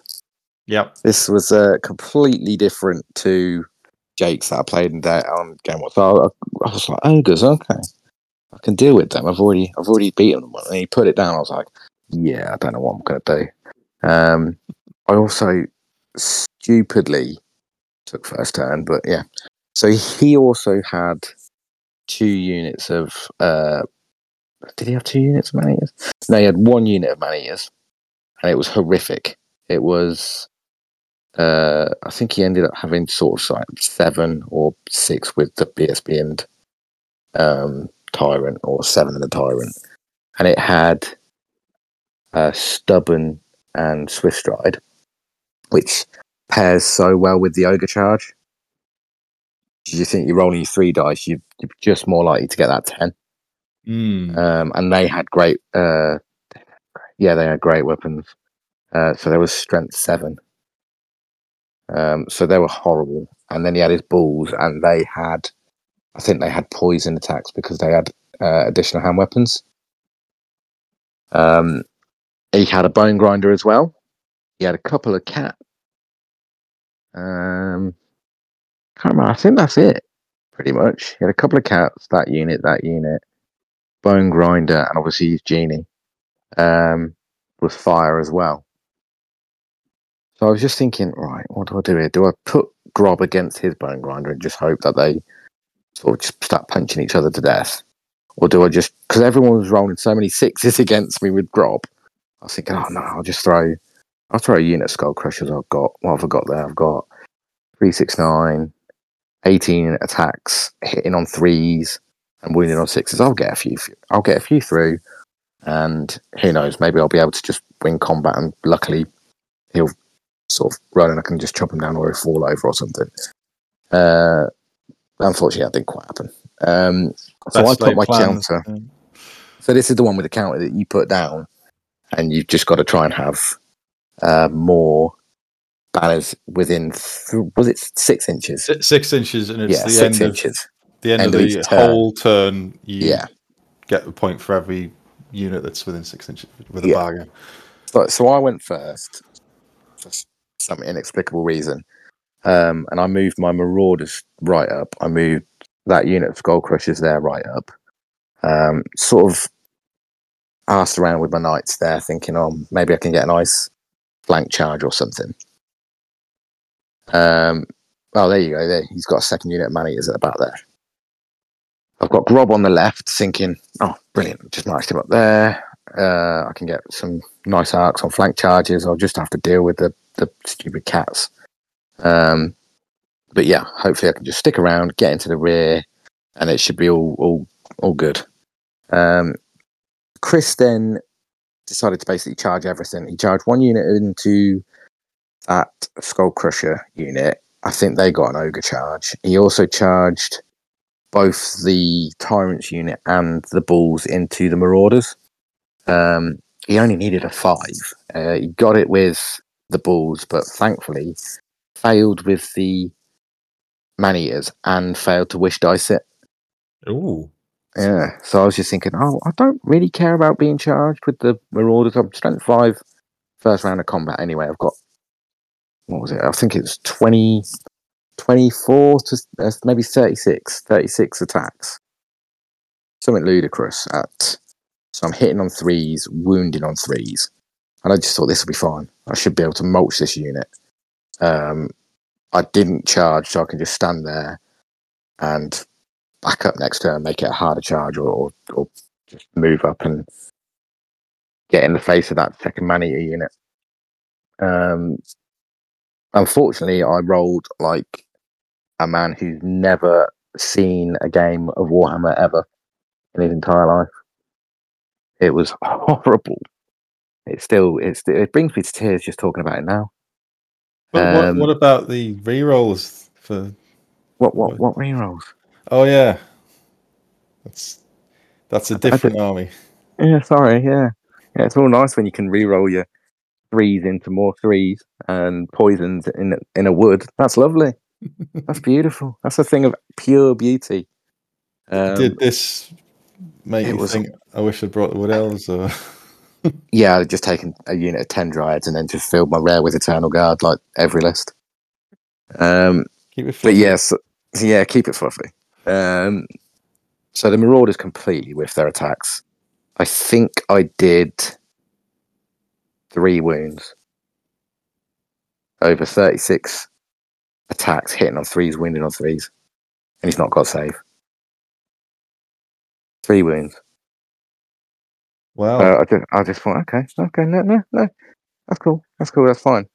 They'll stay there. It doesn't matter. He then proceeded to absolutely mulch the unit. It was just awful. I didn't know what to do with the Demon Prince at this point because I couldn't fit. I was in his front art there, so I couldn't fit there. I couldn't fit into the flank because I think I passed my leadership test, but I didn't really want to. I just wanted sort of to be overrun and then can deal with it. The Demon Prince who's unbreakable and really hard to kill. And I said it to Chris after. He completely outplayed me. His units of man-eaters obliterated the Skull Crushers. The Knights just got wiped out by that same unit of man-eaters. He just marched stuff onto the objective. The unit of man-eaters with it's 32 strength 7 attacks. Obviously, wounded on 4s on Grov just dropped him. And unfortunately didn't fall on them, which was my only tactic that game, actually, just to try and... the only way I can do this is just to fall on him. He said, oh, yeah, these have got, what did I say, 32 strength 5 strength 7 attacks. I was like, well, Grob's dead. Let's just fall on them. Because it's strength 8, d6 wounds apiece, they'll all be dead. But no, didn't fall on him. My Skull Crusher's on the strong tactic to rely on the death of your units to... Well, they don't have banners. They don't matter. No. They're extendable. My Skull Crushers that went into his Bone Grinder then were embarrassingly stomped all over. So I flew my Demon Prince up. I thought, right, I'm just going to get him into the back lines, try and kill the Tyrant just for some sort of moral victory. He then got whacked to death by the Bone Grinder as well. At some point, I think we almost stopped counting mission points. It was that bad. I think Chris just felt sorry for me. He'd seen my dice and just thought, oh, well, bless him. It must be his first game. It was horrific. It was something like when it was near enough. Like it was like a 20-0. It was god awful. He got at least 2 of his units onto his objective marker. He killed absolutely everything of mine. I didn't have anything left except my genie. So yeah, I just got completely annihilated. And what was a wonderful day's gaming turned into a waking nightmare.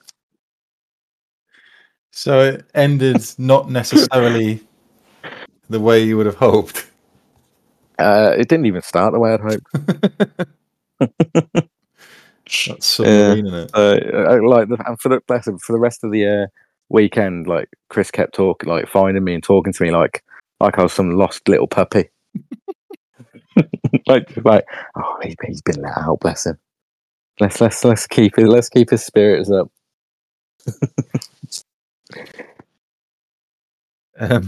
Yeah. How was your game 3? Well, better than mine, I assume. No, not really. Oh. Where's the picture? I was so wrapped up in this game that I forgot to take many pictures of it. And is that Andy's? Yes. Oh, it's gorgeous. It's such a fantastic looking army. Unbelievable. So I did take pictures of the army beforehand because it's the giant in particular is amazing. Yeah, he is. But yeah, so this is the one where you've got to get near the objectives. I put my objective right on the top of that hill because I thought, capture the hill, why not? Didn't think about it at all. Didn't really matter in the end. So he's got the Khorne narrative list. This is narrative because he's got there's 2 units of Marauders, I think. Yeah, 2 units of Marauders. Is that right? I think because he came up to me at the start of the day, and I think he said he got 1, and then he went for Warriors just for a little bit more punch. He's got a unit of ogres, bone grinder giant. Yeah. The what are called Skull Crushers, Demon Prince, and a chariot. and he wins the roll-off, but he gives me the first turn.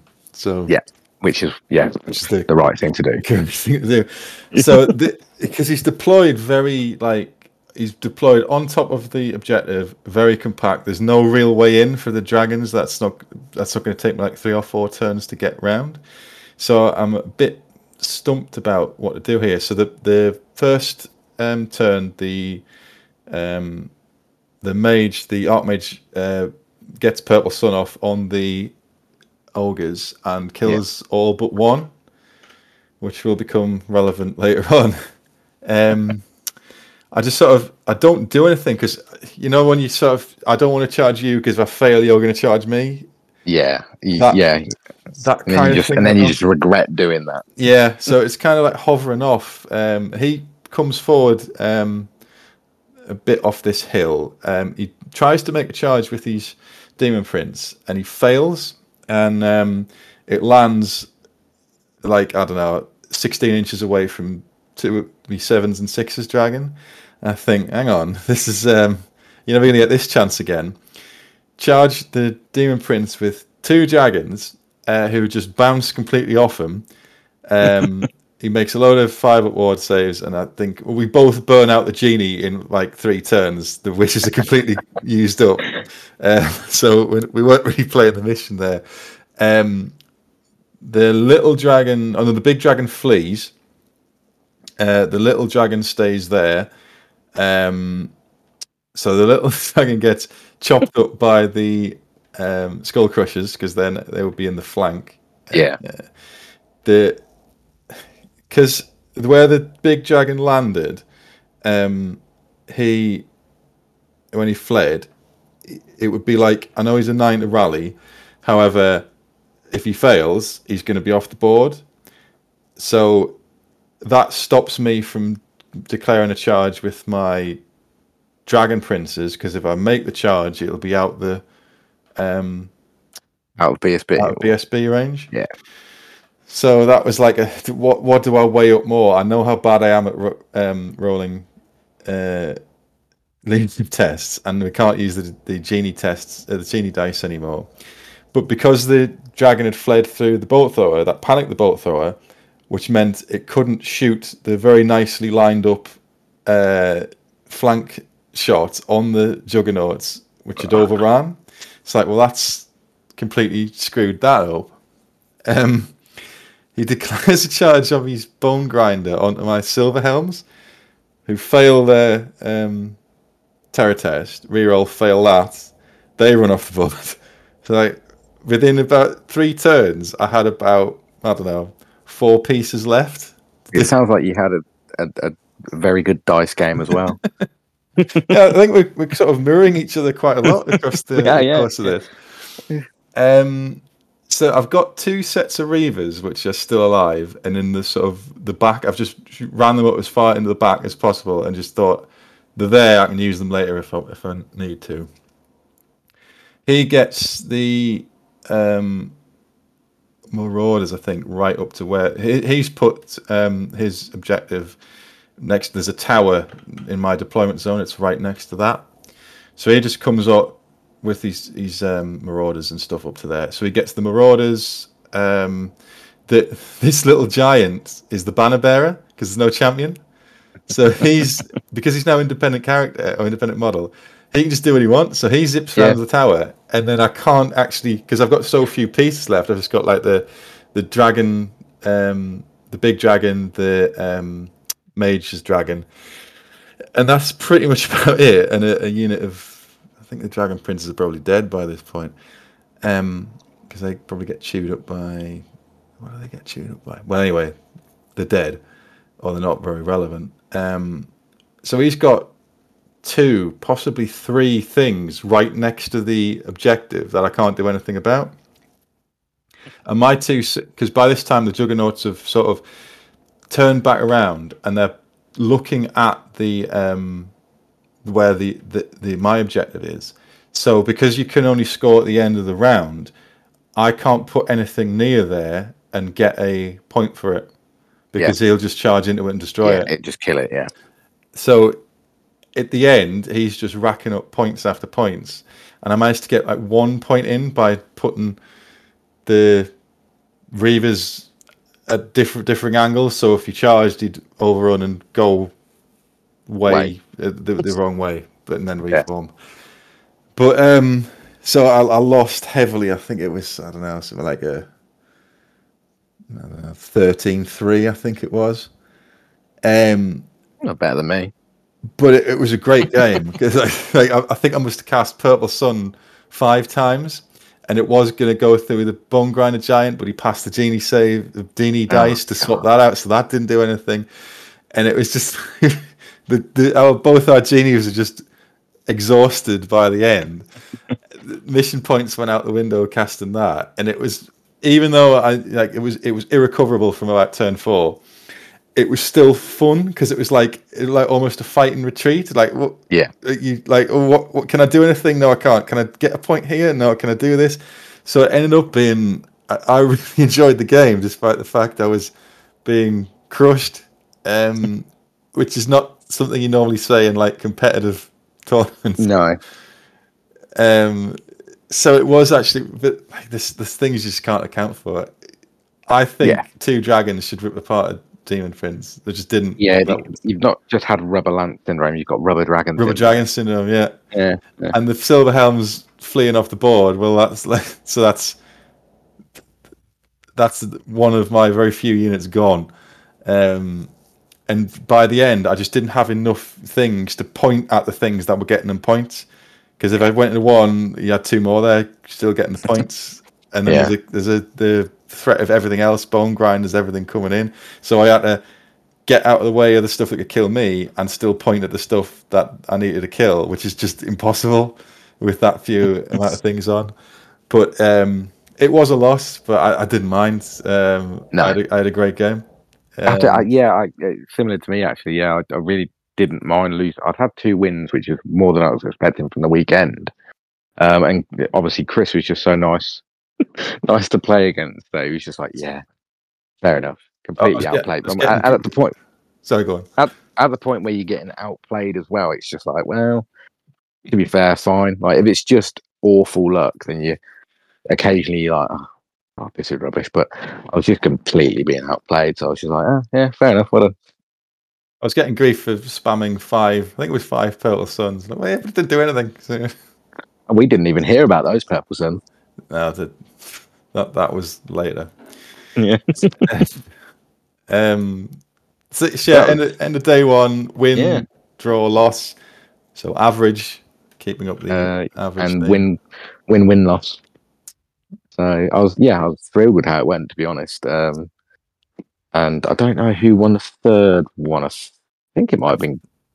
I think it was bad guy. I think it was bad guys, then good guys, then bad guys, then good guys, and then that sounds right. There was like the cliffhanger for the last battle. Yeah. So after game 3, we had to do the most important section of the only reason I went to the narrative weekend, really, which is the quiz. 8th of all. Yeah, and obviously I went to the real Triple Crown GT with Jack, who was also at the narrative weekend. So we were resident quiz winners because you only went to the sort of the afterbirth GT, the real one, because you have the warm up. You have the warm up, and then you have the real thing. No. You have the finals, and then you have like that bronze medal match. No. You've got the practice event, and then you've got the real thing. Because the answers to the quiz questions in the GTs are the same, so you could learn the practice questions and come and do the real thing. Well, no, we just went to the real GT and won it. So you weren't at the real GT. I didn't Good see thing you there. too, otherwise you'd have been steamrolled. Seems unlikely. Anyway, this is 8th of all, so it's 8 questions on, it's fantasy in general, rules, then on each of the races, and then on their channel, on the Triple Crown channel, and on the event itself. I thought it was a lot of work put in by Scott because he did it like Tenable, the game show. So yeah, fair play to him for putting that much effort into it. Well, he did it last year. It was the same. It was the same format. So Was it? Yeah, fair play. It's really good. Because I'd never seen Tenable. Oh, missing out. For the fantasy version. Yeah. However, the amount of shit I got for not getting all the high elf questions right is just deserved. No, because it's all about efficiency. Because why get 8 questions right when you only need to get 4 questions right? Because we still won. Well, yeah. I mean, you team up 2 super giants of the quizzing world. That's what I'm going to call it anyway. The best thing about that quiz was when I'd had nothing but shit from high H through to W, and then they asked the wood elf question, and you turned white. That wasn't the questions. We all know that. I remember the question coming and immediately having sort of amnesia, and just like the room went black, the walls closed in. You know that Key and Peele sketch where he's just sweating, just horribly, profusely, as your eyes bored into the back of my head. I just thought it's revenge. This I've had to sit through this. This is the worst thing I've ever experienced in my life. Well, I've been looking at, I can name all the capital cities of the Elven Kingdoms. I've learnt the magic items off, what they are in the book and where they appear. And then there's a question: what name Tyrion and Teclis's magic items and the 2 most famous tiles in the game? Do I never use? So, why couldn't they have done Eltharion's items? What, the blind? No, the 8th edition one. No, the real one, the blind. Well, 6th edition weirdos. But anyway, that didn't impact our performance because we still got free drinks and we're still unbeaten. I mean, they may say the Triple Crown guys technically won, but one of the questions was like, name the Triple Crown guys. Or name the Triple Crown armies. I think it was write down the bank details and PIN numbers of the Triple Crown guys, which is difficult if you the internet passwords. Yeah, unless you're a team made up entirely of the Triple Crown guys, it's going to be hard. But no, it didn't stop us reigning supreme. I think the most bizarre bit was both of us fluffing our respective alleged specialist subjects, but 100%. Easily acing the Dark Elf question. Yeah, the Dark Elf question was horribly easy. Just name all their special characters. Name the best army in the game, special characters. Yeah, but like I thought the Wood Elf conundrum would come up whilst I was on the dog walk today, and I remembered the question, and I just reeled off all 8 answers. It was the sheer pressure of having you glaring me down after giving you so much stick. I don't work well under that kind of pressure. Enjoy it. Like it's very easy to be a critic. It's difficult to actually do it yourself. Like I had a similar experience today when I was cleaning the sink. It's like, oh yeah, that's of course it's Defenders of Ultron. Crown of Safri, yeah. Raw Crown of Safri, Dragon Armor of Venarian, Sunfang, Sword of Teclis, Scroll of Hoeth, Staff of Leleia. Moonstaff of Leleia. Yeah, well, same thing, innit? Easy as that. Heart of Avalon. There you go. Yeah. So technically, I should get what we actually did is we handicapped ourselves on our respective subjects to let other teams stand up with us longer at the end. Well, it was close, wasn't it? We only. I think we won by like 2 points. 2 points, yeah.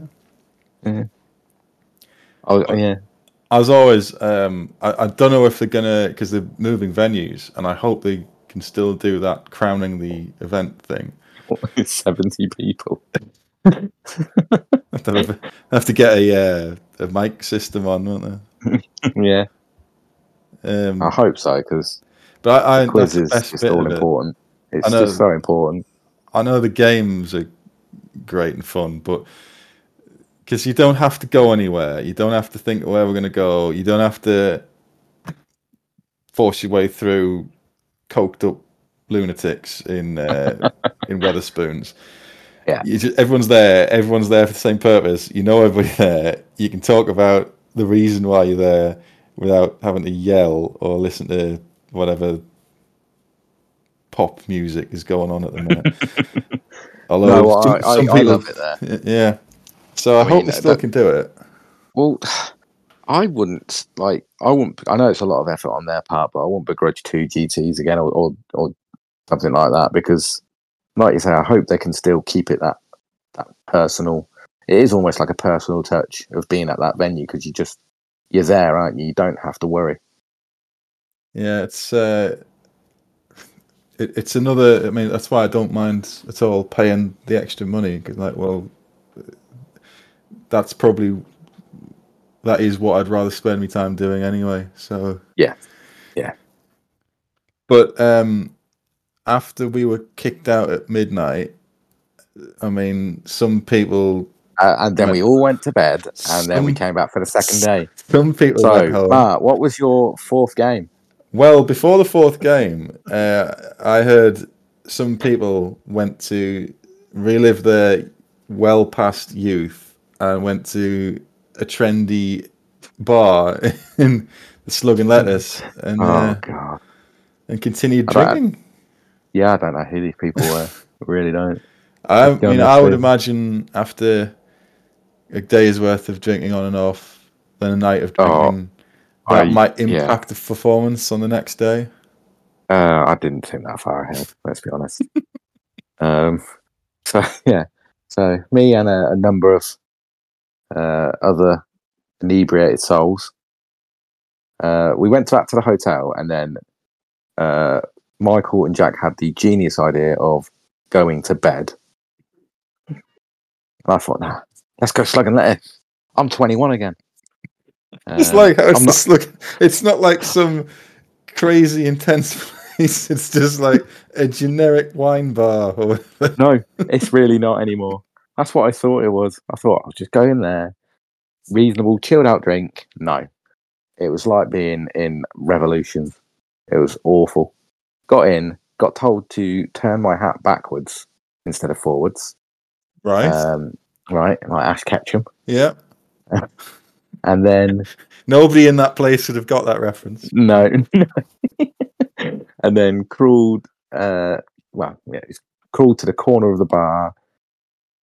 For some reason stayed for 3 more, and staggered home across the road to a hotel with a banging headache from some awful pop music, and then fell asleep. And we'll leave it at that. Yeah, people of a professional nature or your employer might be listening to this, so skip it. Or my wife. Could be. Is that, well, you binned the t-shirt, didn't you? So yeah, t-shirt, the Mark of Corn t-shirt found its way into Corn's embrace. Nurgle's embrace. Yeah, Nurgle's embrace, and Colchester will never be the same again after the Sunday morning. Yeah, that's what they want. Have you seen this man? Topless nerds. That's what everybody wants. It was the fact that we walked past the subway and all 4 of the Triple Crown guys were just sat there in the window eating the sandwiches. I thought it was funnier after you told me what happened and you had to walk to the venue with no shirt on because you'd left all your clothing in the venue. Having Jack having suggested we should take the stuff to the hotel the night before. Yeah. And me saying, no, what, not necessary. The funniest bit was when I thought, oh, do you remember all those film crews that were filming some sort of boxcar race? So you could have been on the local news. It's like local derelict goes to Warhammer tournament. Colchester is in state of disrepair with homeless vagrants walking the streets. Didn't affect your performance, I'm sure. So no, not at all. day 2, after you'd been, have a full night's sleep and woken up with a clear head, bright-eyed and bushy-tailed. Yeah. What did you walk into on the first of day 4? Day 4? Well, Game 4. Game 4, day 2. I'm sat outside on the bench at the venue, breathing in some sweet oxygen, and this little gremlin just like appears around the corner, rubbing his hands together. And I was lucky enough to face Jack Cropper and his freshly painted dwarfs by me. And Jack, obviously having shared a room with me that night, was fully aware of my capabilities. And Jack is somewhat of my kryptonite as well. I've played him about 10 times and I've beaten him none, not once. So yeah, it's not. It was amusing, but it was also a scenario that was absolutely awful for me, because it was that far off deployment. Yeah, it was. Opposite corners. You're in a 2x2 cube or square in complete opposite corners of the board. Yeah, because I thought about it leading up to the event as I was painting his dwarves. I was like, I wouldn't mind facing this army. I think I can deal with it. It's only got one cannon. Yeah, the Dwarf Lord might be suited up because the narrative I think it did help the dwarfs because they could still take all their runic gear. So they didn't really miss out on anything like useful from the army book. So he had a Dwarf Lord that was tooled up to destroy anything's toughness 5. I think he went up to strength 8, D3 wounds, 5 attacks, 6 wounds, something ludicrous. He had 1 cannon with forging. He had 30 hammerers, 30 longbeards, and 2 units of 10 miners. And he had I think it was a water genie, I'm not sure. But it was the fact that he could deploy his cannon on one corner of the board, and I had to be an entire minimum, 60 inches away? Yeah, it's something even ludicrous. It's even better than meeting engagement because you can't get any further than 2 foot towards them. Yeah, I couldn't. So I deployed Grob as far forward as I could, basically. And I was just thought, right, well, I'm just going to march 20 inches a turn. Hopefully he just doesn't kill Grob before he gets there. And I can stomp the cannon, then go into his back lines and it'll be fine. He also had a shard dragon, that was it. So he had a shard dragon, so that was something to be wary of. I did not think about getting Grob into the shard dragon. I was just obviously cannon blinded and handicapped in some way.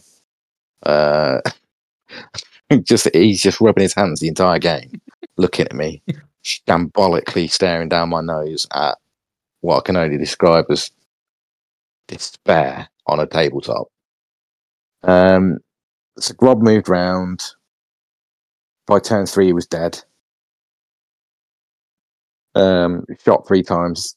I think he did 4 wounds, 4 wounds, 4 wounds, so he's just dead. So Grob got to do nothing. What did he do? He charged his shard dragon into my marauders.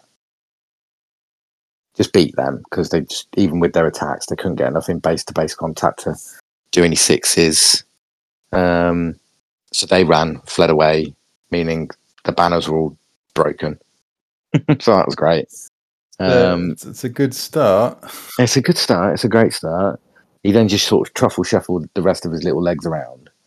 I went into the Shard Dragon with my knights. He eventually...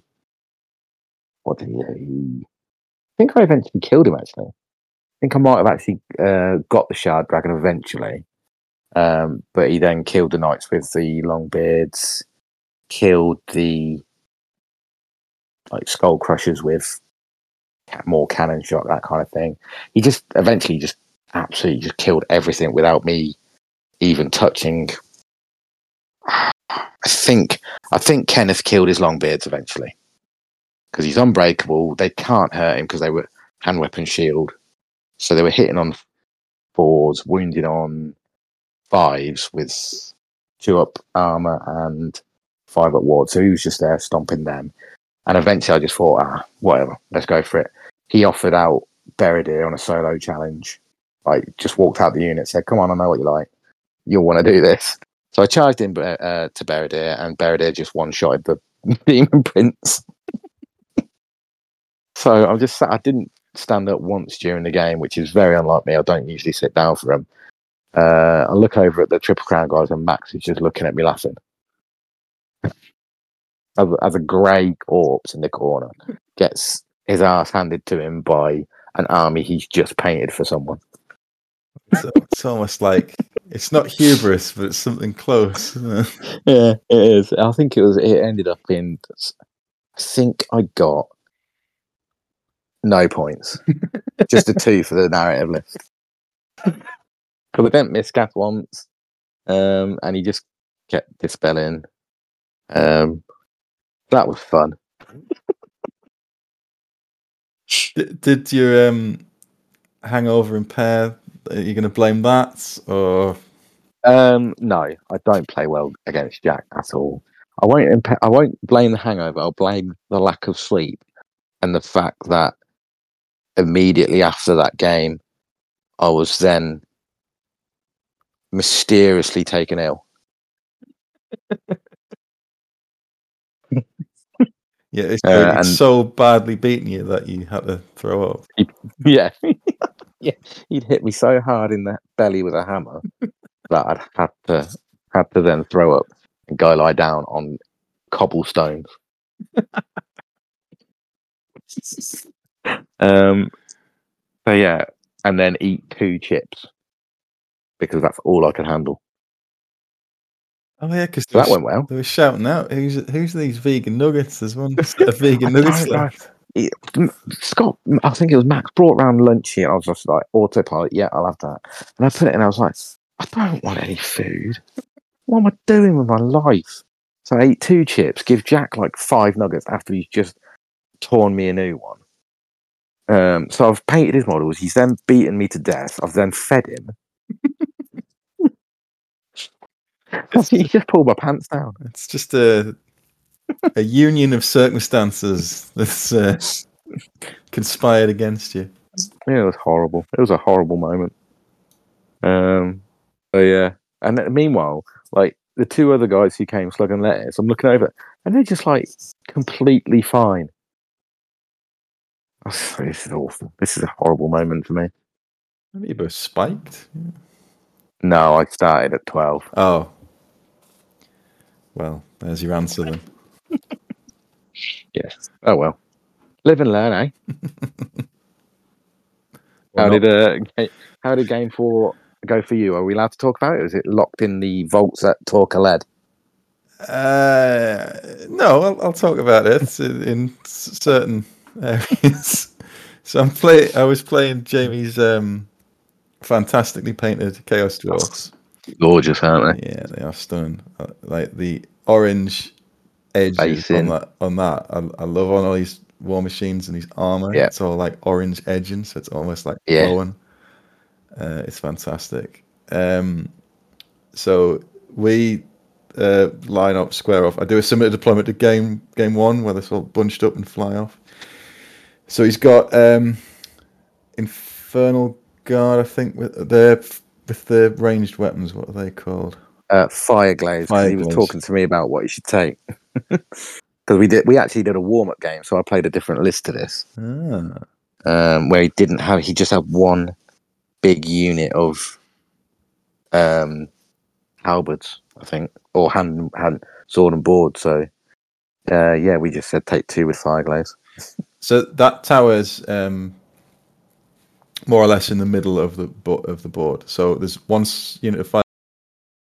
There's another unit of Fireglaze on the other side. The genie moves up and occupies the tower itself, and then towards the camera there's the the Skullcracker. Iron Demon. Iron Demon Skullcracker, yeah. And there's a normal Iron Demon, and he's got a Hell Cannon in the back. So I think, well, I know Iron Demons rip apart monsters with their shooting. And there's a Hell Cannon as well, which I don't like the look of that. So, have you played against the Skullcracker before? No, never. Oh. I can only assume it slices things up in combat. But it tears infantry to pieces, and it can do a lot of damage on a charge. I assume it'd be something horrific. Yeah, 2d6 impact hits, 2d6 thunderstomps. Oh. Yeah, don't want that. Well, anyway, you can see the villain of the piece at the top there, the Archmage, the dragon. So, because of where I'm deployed, most of his stuff is on this side of the tower. So, most of the units there. So, I'm thinking, do I put everything countering this, or do I try to get past it on the other side where there's only one unit? And then I can get to the back lines and have a go at his characters or his his Hell Cannon or whatever, because there's a Sorcerer Prophet behind here as well. So I thought, no, I'll put the Reavers they don't do anything; they just hang on at the back. But the Archmage flies round the top there. Yeah. He tries to cast Purple Sun at the Fire Glaives, and it falls short. So it doesn't do anything. That's turn 1. Turn 2, the dragon. I just thought, to hell with it. When you say throw away big units, just see what they can do. So I just throw them all the dragons at this unit Fire Glaives here. They're stubborn. I think I don't know if they come with stubborn. I don't think there's a Castellan in, but they've got steadfast anyway. Yeah, I think it's steadfast. Yeah, because that's just a normal BSB. But whatever, I probably can grind them down with 2 dragons and thunderstomps. And that it doesn't go that well, but it goes well enough. Get countercharged by this Iron Demon here, which at this point, yeah. So the big dragon manages to weather that and stay put. And I think the dragon princes are just behind here with the banner. I think they're giving them stubborn. He's probably in range of that.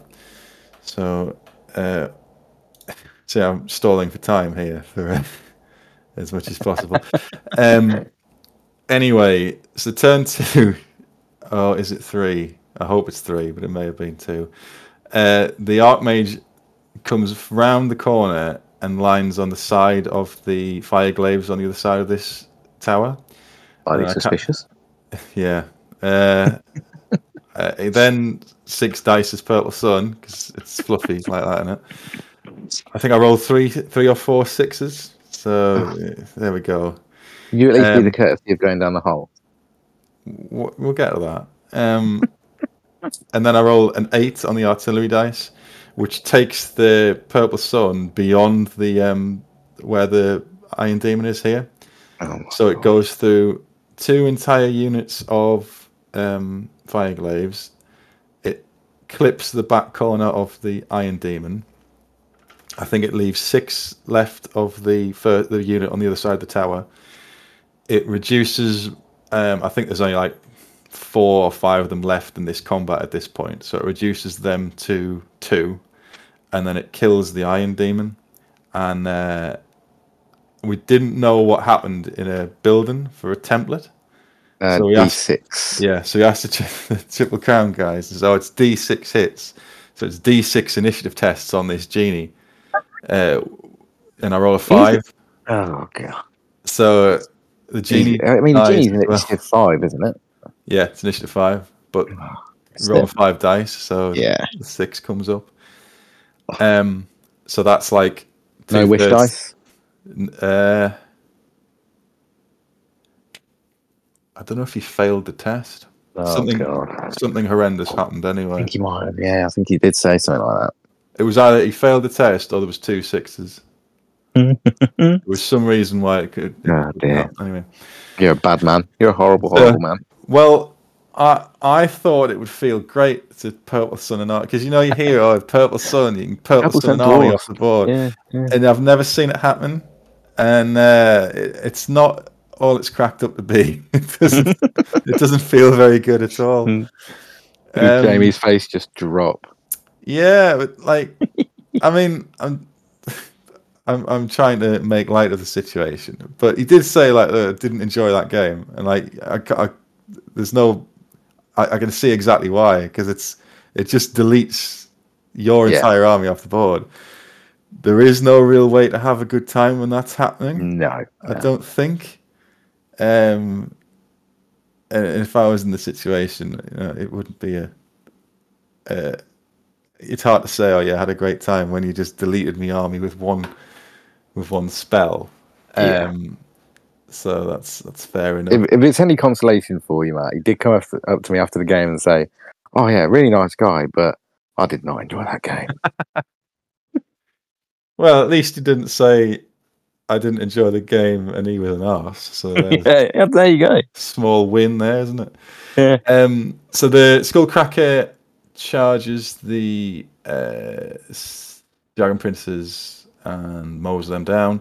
I've ran off the Battle Standard Bearer to claim a point here, so he's ran off to try and do some stuff. The Hell Cannon and the Big Dragon have a fight which lasts way longer than I thought it would. Is that 2 times you stuck a dragon into a Hell Cannon? It's just stuck there. Every big thing that I've charged the dragons into has done nothing, just bounced off. So the wizard did miscast and he did go down the hole and die. So justice. So yeah, but the damage was done at that point. Well, yeah. That 6's dragon flies into the Sorcerer Prophet and bounces completely off him. Even the Thunderstomp doesn't kill him. And then he's got some sort of thing where it's like Black Blood of Hashut. Is that because it wounds on his armor save? I think so. I think that's what. Yeah, I think Jamie said he just threw the Black Blood at your dragon and killed it or something like that. Yeah, it died. So I had to put the previous mount of the mage who's gone somewhere else. He went into the side and killed the Sorcerer Prophet. So you have to expend 2 dragons to kill 1 Sorcerer Prophet. The Dragon Princes run off, pursued by the Skullcracker. The Hell Cannon is eventually killed. But it's a lot closer. I think it's either 6-6 or 6-5. And at the end of turn 5, Jamie says, well, the game could end after this, because I was weighing up, do I do the genie thing now, or that's where the Silver Helms. So that goes into the last. They're going at the last character to stop them claiming that in the middle. Because it's turn 5. I think, well, if it ends, I've lost. Or if I pop him now and I only roll a 1, that's the best I can do is a draw. But in fact, what could have happened is he could have challenged out that character could have challenged out the Silverhelm champion and survived that, and then sacrificed himself on the next turn, which would have been a win. So I think, well, I'll just have to risk it, kill the genie, and I roll a 6, which takes away. So just not only Purple Sun and the entire army off the board, then stealing all 6 mission points. Well, that has reminded me of what happened in my one against Jack, actually, that I forgot to mention. Turn 5, I think, okay, this is not going well. Kill my genie, roll a 1. It goes on next turn. Jack kills his genie, rolls a 6. We are having a mirrored experience. So, not the greatest moment in Warhammer in a fluffy, narrative-friendly. Are we calling it a dirty win? Yeah. Not one I'm particularly proud of, but it is a stunning army. Yeah, there you go. You Purple Sunned a stunning army. and then felt bad about it. So I've got a conscience.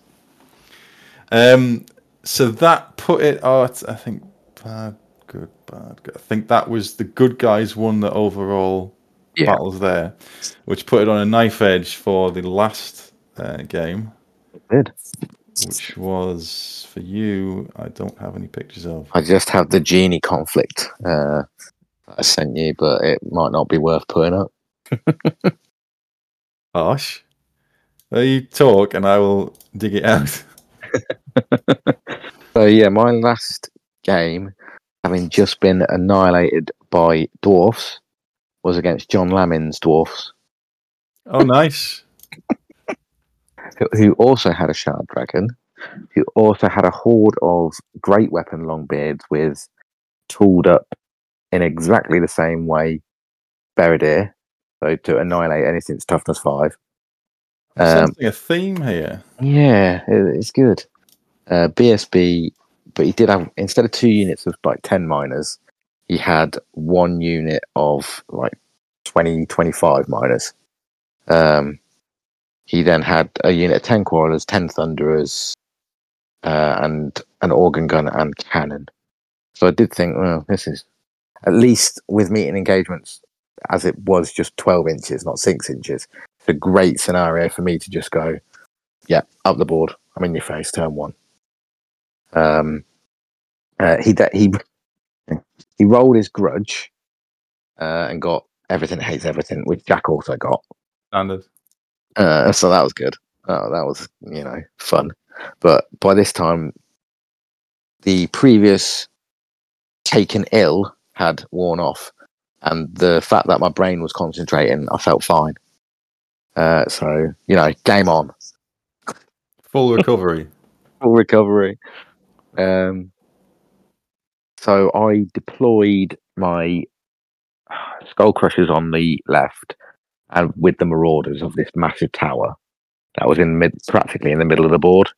And they were both just facing off against his horde of Longbeards with the characters and Organ Gun. And the Shard Dragon was just on that side as well.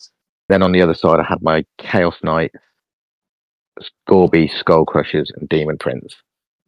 And he had his shooting units on that side. Obviously, the miners were off the board for now. So I just thought, right, sod this. I took first turn, which was great, and just marched everything up the board full speed, except the Marauders and Skull Crushers on this side were a bit more cagey, because the Shard Dragon and Longbeards I didn't really want anything to do with for now. So I just thought, right, they'll get 1 turn of shooting with their crossbows and handguns. I kept Rob and Demon Prince hidden behind that massive tower for turn 1. I just moved everything up. He got 1 turn of shooting and did basically nothing. So I charged the Gore Beast, the Demon Prince, and the Juggernauts into the handgunners or Thunderers and Quarrelers. Gore Beast failed, but the Crushers and Demon Prince got in. They completely wiped both units, then overran off the board so they couldn't be shot, which I thought, lovely, brilliant. So then I just moved round. So it's going lovely. He has a gyro bomber, and it's just trying to drop bombs on my knights. Eventually takes them down to just the banner. And for the rest of the game, it was like a Benny Hill sketch with that tower. Just standard Barry just running around with the gyrocopter chasing it, dropping bombs, chasing it, dropping bombs. And that was basically it until the last turn of the game for those two. You can see here in the picture that we've got exactly the same 3D printed genie. So the rest of the Triple Crown guys came over and just said to John, why aren't you just having genie on genie action?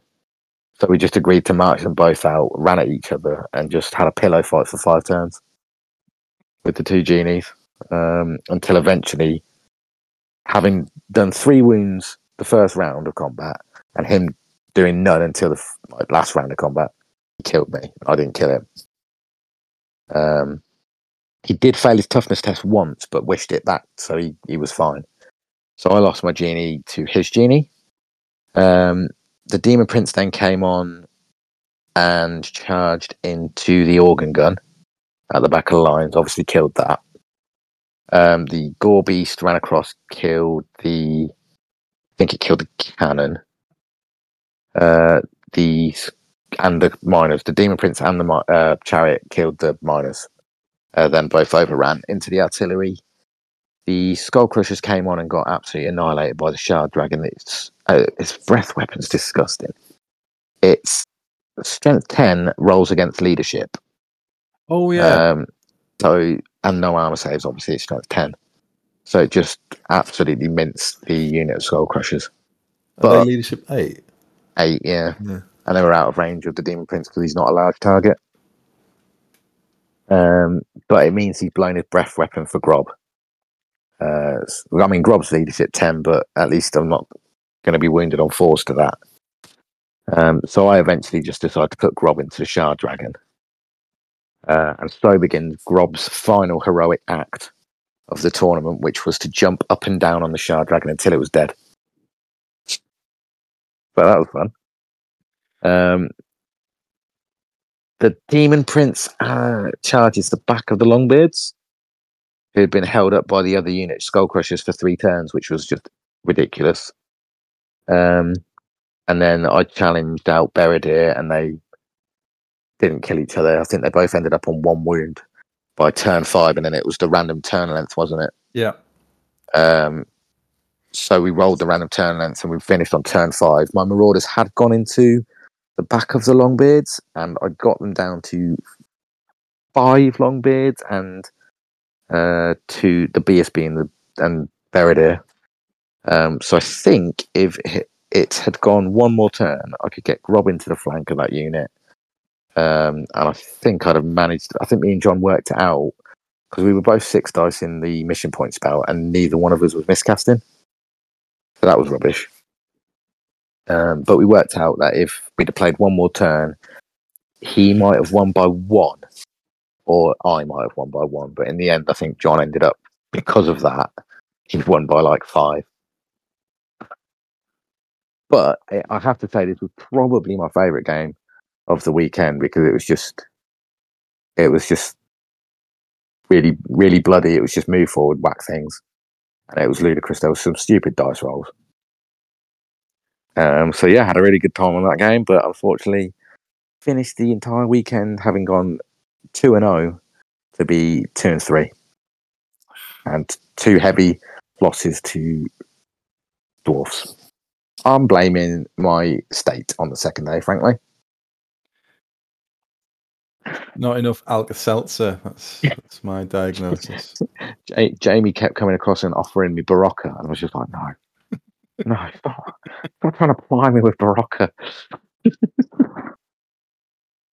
And then you said, have a pint. Yeah, hair of the dog. I can only imagine how that would have gone. Swift recovery. Oh, God, no.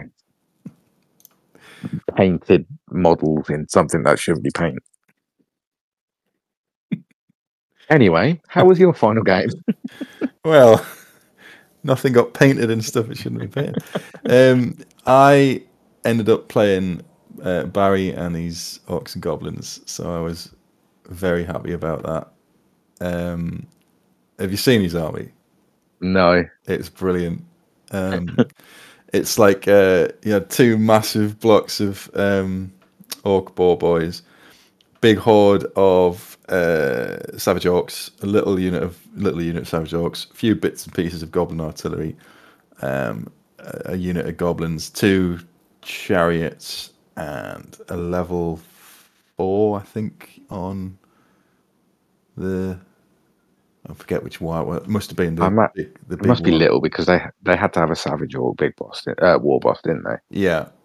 But I suppose you could fit both in. And then you had a level 2 on the one. I think that's how it was. Or it might be the other way around. Anyway. So this was just a really nice, a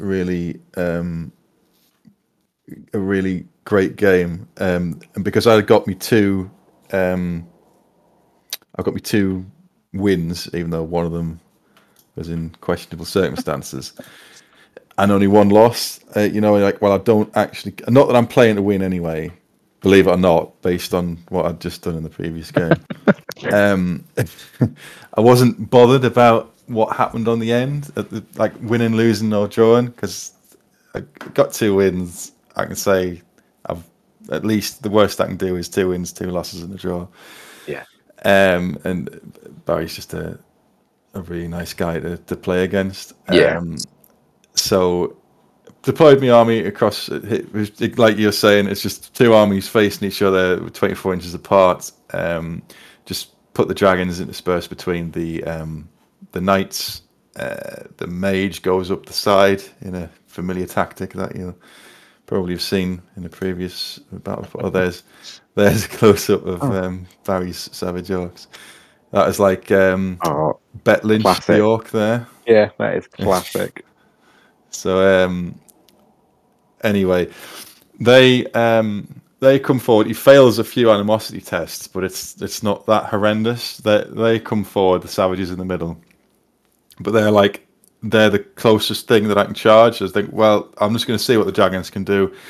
So the Silverhelms, the dragons, go into this unit of Savage Orcs. So the dragons are in the front, the Silverhelms are in the side. I've flown I don't know if I've got it up here. Oh, no, that's another one. I fly the mage up to the far side beyond that big Savage Orc unit because there's a chariot there. I try to snipe it out with Spirit Leech or something that doesn't work. So I cast Purple Sun. Don't hate me. I managed to kill 1 chariot and I think 2 Savage Orcs because it only clips the unit. And then I do the same. You aimed it to only clip, right? Yeah. Yeah. It's the only way. I wanted to kill the chariot because if he charged the impact hit the dragon, or it could kill the mage or whatever. But I'm lined up on the next turn. I'm lined up to basically do the same thing, put Purple Sun all the way through the army. And Barry's going, well, go on then. You know, the next thing is to Purple Sun it. Like, if you've played Barry before, he's completely not bothered that you're going to do that kind of thing. Oh, go on, that's the thing to do. And like, I'm not going to do it. I refuse to cast Purple Sun for the rest of the game because I wanted to actually have a game, not end it in turn 2. So I want points for that. I want sportsmanship points. It wasn't because of the stick. I think if I'd Purple Sun Barry off the board in turn 2, I'd have probably been exiled. And lynched. Chased out of Colchester. But I didn't want to do it. It wasn't just because of the physical consequences. So anyway, the dragons go into them and the Silverhelms go into the side. They overrun into the Savage Orcs. So the dragons do sort of they're in the front and the Silverhelms are in the side of the Savage Orcs.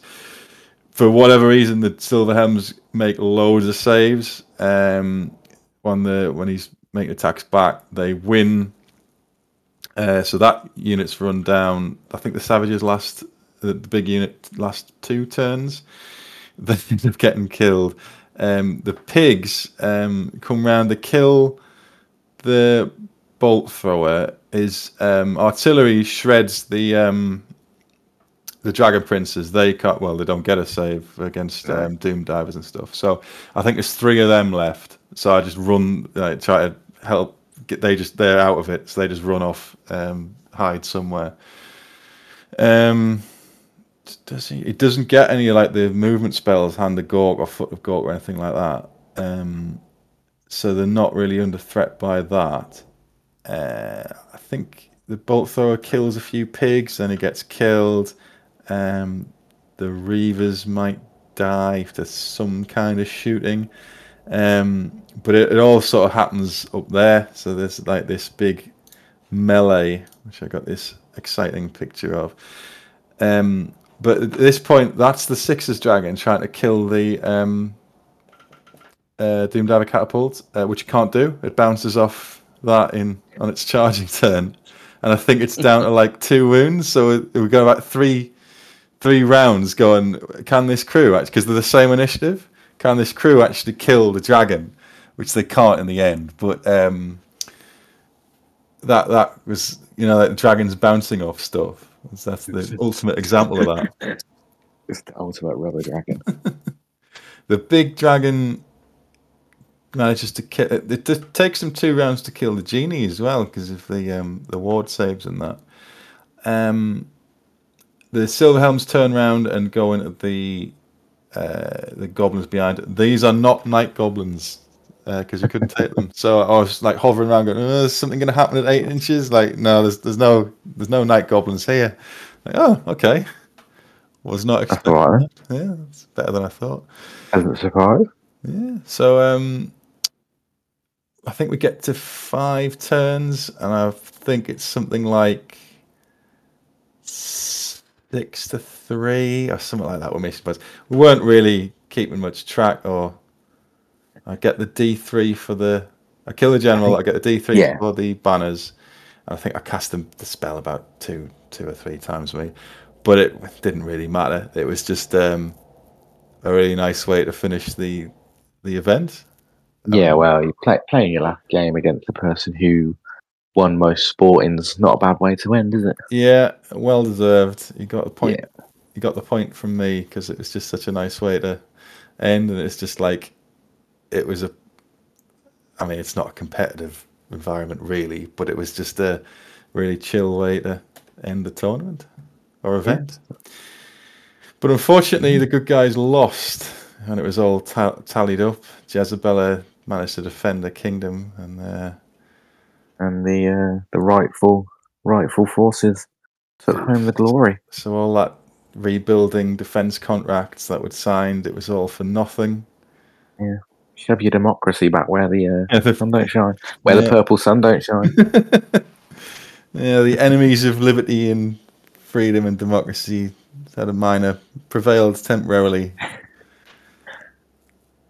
Yeah, that was that. But I really enjoyed the last one. I really enjoyed this one.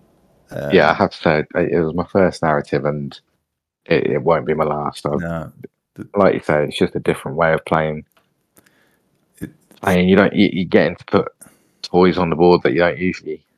Yeah, there's no way I'd be. People have got different lists. You're not coming up against Dark Elf list A or Wall of Nurgle. So yeah, it's just really nice. And I think it was nice that as many people as could bought into the narrative list thing because I mean it's not possible for everyone, and there's no restriction on like say you can't bring a non-narrative list, but it's it all builds in the theme, like they're all. It makes it worthwhile for the guys running it, doesn't it? If they're running a narrative and everyone just brings Dragon Band, yeah. then what's the point? But no, I thought it was really good. Yeah, I hope they do. And Quiz Champions again. Quiz Champions didn't win the event altogether. Chris, you played. I played, yeah. He had Ogres 5 wins, so he got. Yeah, he was the only person, wasn't he? Yep, he got the tray. The tray of victory. Yeah, he went up to table 1 second game and stayed there. Jack did well, didn't he? He got 4. Jack did do well, yeah. 4 wins in the draw. Yeah, he did. He did really well, actually. Yeah. Don't know how we lost. We had all the best players. Well, no, Chris said he was just tired of carrying you all. Good thing he said that after I'd dropped him off. Like after you'd driven 4,000 miles. It's a nice 5.5 hours home. It's nothing, though. Oh, God. Don't mind driving at night because there's nothing else on the road. Coming down was a different story. That's true. But yeah, that was another narrative. If you've never been to a narrative before, I would strongly recommend them. Absolutely. Bit fun, as they say, and using models that you don't. It's actually inspired me to paint the Carmine Dragon after somebody gave me it for free, and I just repaid the gratitude by keeping it in a bag for 2 years and doing nothing with it. But now he's painted, so I can use him again. Perfect. There you go. Don't know if I'll use Death Magic again, but we'll see. Yeah, why don't you just bring a Carmine Dragon with Elspeth von Draken on it? That seems your kind of. She's not an elf. You can't get a Emperor. Elspeth. We're cutting that out.